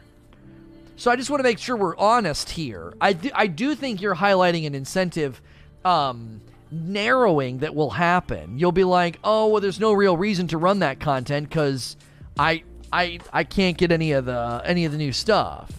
But if that's the case, you're not doing them now anyway. But Bungie could be cognizant of what you're saying and eventually say, well, we need to give you a reason to run strikes. Whether it's materials, or I don't know. This is where I just think the vendors... This is where the vendors and the obelisk system could come in handy. Because even if you're a hardcore player, you would probably enjoy grinding, leveling up a vendor, leveling up Zavala, getting seasonal benefits from that, and then maybe getting, like, exotic ghost sparrow in a ship as, like, your testimony of grind that season. You leveled up Zavala. You kind of like, okay, I got all the dope stuff. I got all the really, really coup de grace god rolls from the raid or trials or the dungeon. I'm going to focus on this now, I think even though perks can be powerful, there will still be tons of good good feeling, exciting weapons in the general loot pools of Crucible and Strike. So raid hand cannon with a strong perk might not really be good for Crucible. True, yeah. This is also in line with, the name it's not in my head anymore. Somebody was talking about, specific perks. Trials having trial-specific perks, Iron Banner with the Iron Gaze, and the other one that could be like a, Iron Banner-themed perks that are only active in an Iron Banner. I don't know if you want to start doing that with everything, though. That could get a little complex. Oh, there's strike weapons with strike perks, Real King Salty. How do you feel about dungeons having their own unique armor and weapons only acquired from the dungeons? It was Jay. Yeah, that's right, it was Jay. I hinted at that last week, I think. I thought, man, the Iron Banner perks are named Iron. I think I might have done that in my Reload video that went live today on YouTube. I can't remember where I said that. In any case, the Iron Banner perks being named with Iron in them could be a hint at that. As far as dungeons having their own armor and weapons, I would say a dungeon just needs a weapon or two. If we're going to put an entire armor set in a dungeon, I don't know. That feels unneeded, especially since dungeons usually land around the same time as raids. That doesn't feel necessary, I don't think. A gun or two. A whole armor set? With the stat with the variances and stat rolls that you can get, you gotta be careful. It's a narrow activity. That's a lot of loot for a pretty narrow activity. Dungeons are usually pretty pretty straightforward. I think 1 or 2 guns is enough. 8 months from Justin. Just saw your try fly fishing. I'm dead. Thank you. Yeah, people really like that clip. Zareason. Is a core activity pool better than specific vendor weapons? It lets PvP players get weapons without doing PvE. This is a benefit I hadn't really thought of, but that is true. And guns that just can roll really, really strong but aren't, like, aspirational, they generally are the ones you're looking for anyway for Crucible. Because we talked about this the other day, like, Crucible puts a ceiling on how high you can take weapons anyway. They can only kill so fast before they break Crucible, so that'd be a great place for the World Loot Pool to kind of be a thing of like, hey, you can get these guns and you don't have to go run PvE. And the PvE guys are cool with it, but the aspirational PvE players are probably going to turn their nose up to a lot of them because they've been around for so long. Or they're not as good as the, raid stuff. Calo Babob says, should Bungie put the old Strike specific gear in the Strike pool or world drops? I don't know what they need to do with that. I'm going to move on from that. I feel like we've talked about that a lot today already. While I'm fine with weapon sunsetting, armor sunsetting with the insane price of masterworking might be an issue. I think we should get Ascendant shards back when we dismantle armor, or Bungie should make them easier to earn. I believe this is one of the potential problems with the system. Yes. However, if you have a bunch of fully masterworked gear and you're one to grind aspirational content, and if you're grinding aspirational content, that means you're concerned about your armor getting sunset, because if you're just running strikes and public events, this won't, sunsetting won't affect you. So if you're an endgame grinder, I kind of feel like you have the currency for this on a yearly basis. Right? I kind of feel like after 10 months of playing, you're going to have more than enough currency to foot the bill. I think this in particular gets massively overstated, and I'll tell you why. The people that say it are probably not endgame playing players. They're not grinding, and they're not masterworking anything. If they were, they would know that, like, people that live in those hemispheres are generally Destiny rich and have so much currency. This is what my buddy is ticked about. Just started this season, he invested in all of his armor and feels defeated. Yeah, but why? He has let's just say he has 10 months to make it back. I've been grinding Nightfalls, not super hardcore, just the thousands, and I have 50 enhancement prisms and 7 Ascendant shards. Now, my enhancement cores are, a surplus from previous seasons. I don't know. It's the sunken cost fallacy. Yeah, I really do think it's the sunken cost fallacy. If you're playing at those hemispheres, so you have the currencies to invest in the armor. I know I'm a streamer, so like I'm not trying to use me as an example, okay? If you exist at the level where endgame viability matters to you, that's the premise we're talking about here, right? Because it's going to get sunset, and that's a problem. If you're at that threshold and hang out in these hemispheres, after 10 months, how do you not have the currency to replace some of your armor? I don't understand. Should they give you back a little bit more maybe than they do now when you break something down? I could probably agree with that. But that's my question. Like, if you're living in the end game, then you probably should be getting a pretty healthy trickle of these currencies. People that run trials, people that run nightfalls, like I don't understand. Every 9 to 10 months, I mean, the people that do this, the people that grind hardcore, the people that worry about the end game, the people that have fully masterworked armor, I kind of feel like you're so Destiny rich that nothing is painful for you anyway. So if there's even a whiff, what's that smell? Am I going to have to actually do something? Like, you're like, no, I don't want to do that. You're so Destiny rich, you buy your way past so much of the pain a lot of the times. Whether it's infusion or enhancement. $2 from Paul's Gaming Live. I'm not going to read that right now. I don't like people feeling like they can inject these big, huge opinions during Q&A just with a tip. That's not why tipping is there. I'll read your comment after Q&A.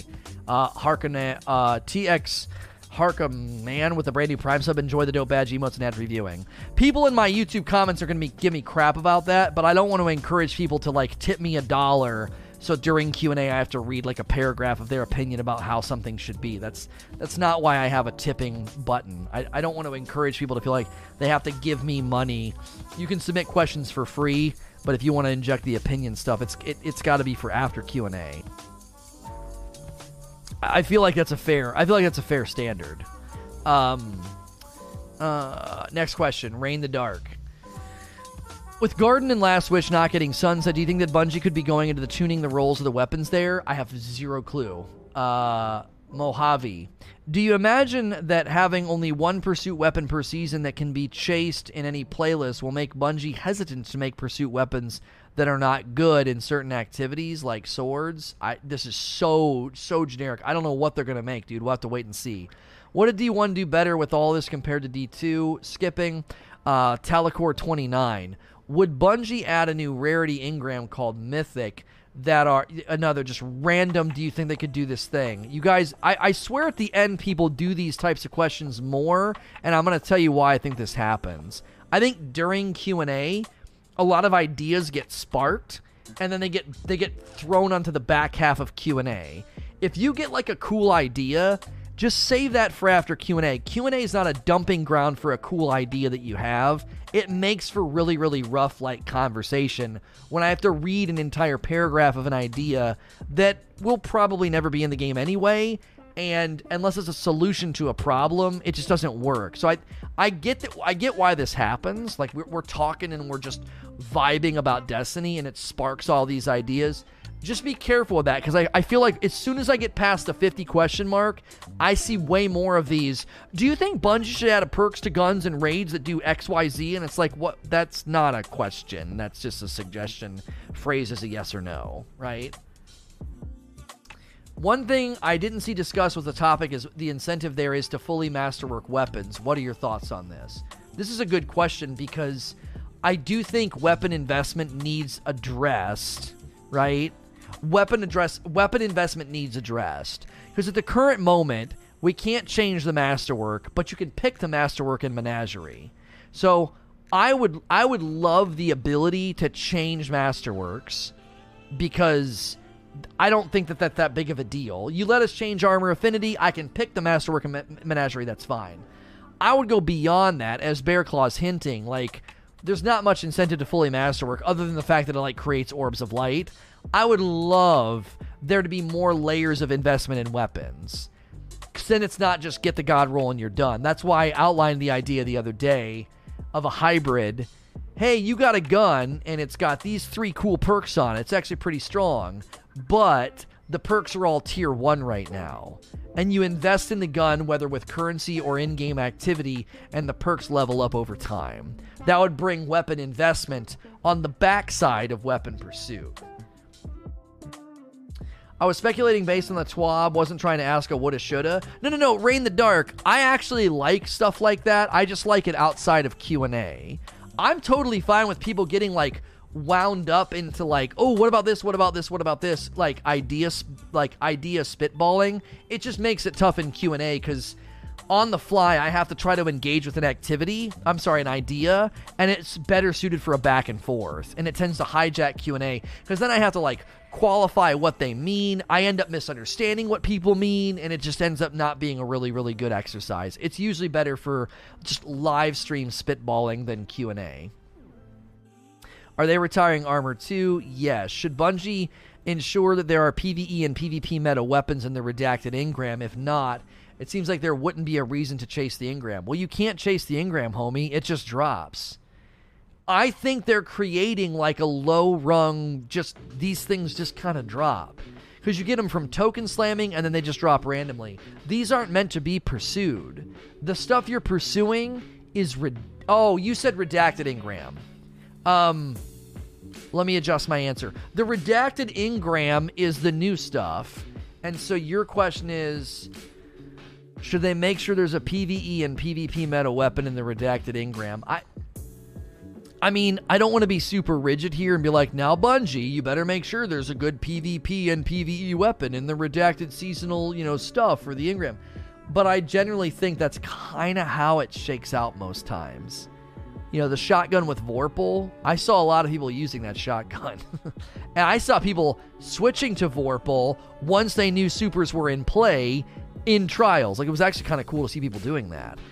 So I think sometimes this kind of happens automatically. I don't know if they should be, like, rigidly doing it. You know what I mean? Patman. Does sunsetting change imply that we get a constant power increase every season? Yes, it does. I believe that's why this season they reinstituted it, so it would become more normative to the player experience.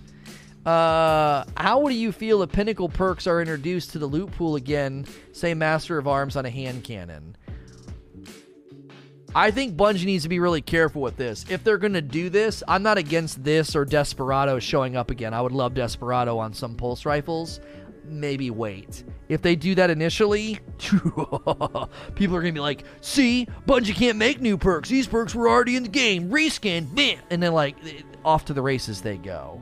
So, and then the last question, I'm going to glide over it. Domo saying, would pinnacle weapons be a good thing to return? You either haven't been reading the TWABs or maybe missed this. They are doing pursuit weapons, not pinnacle or ritual.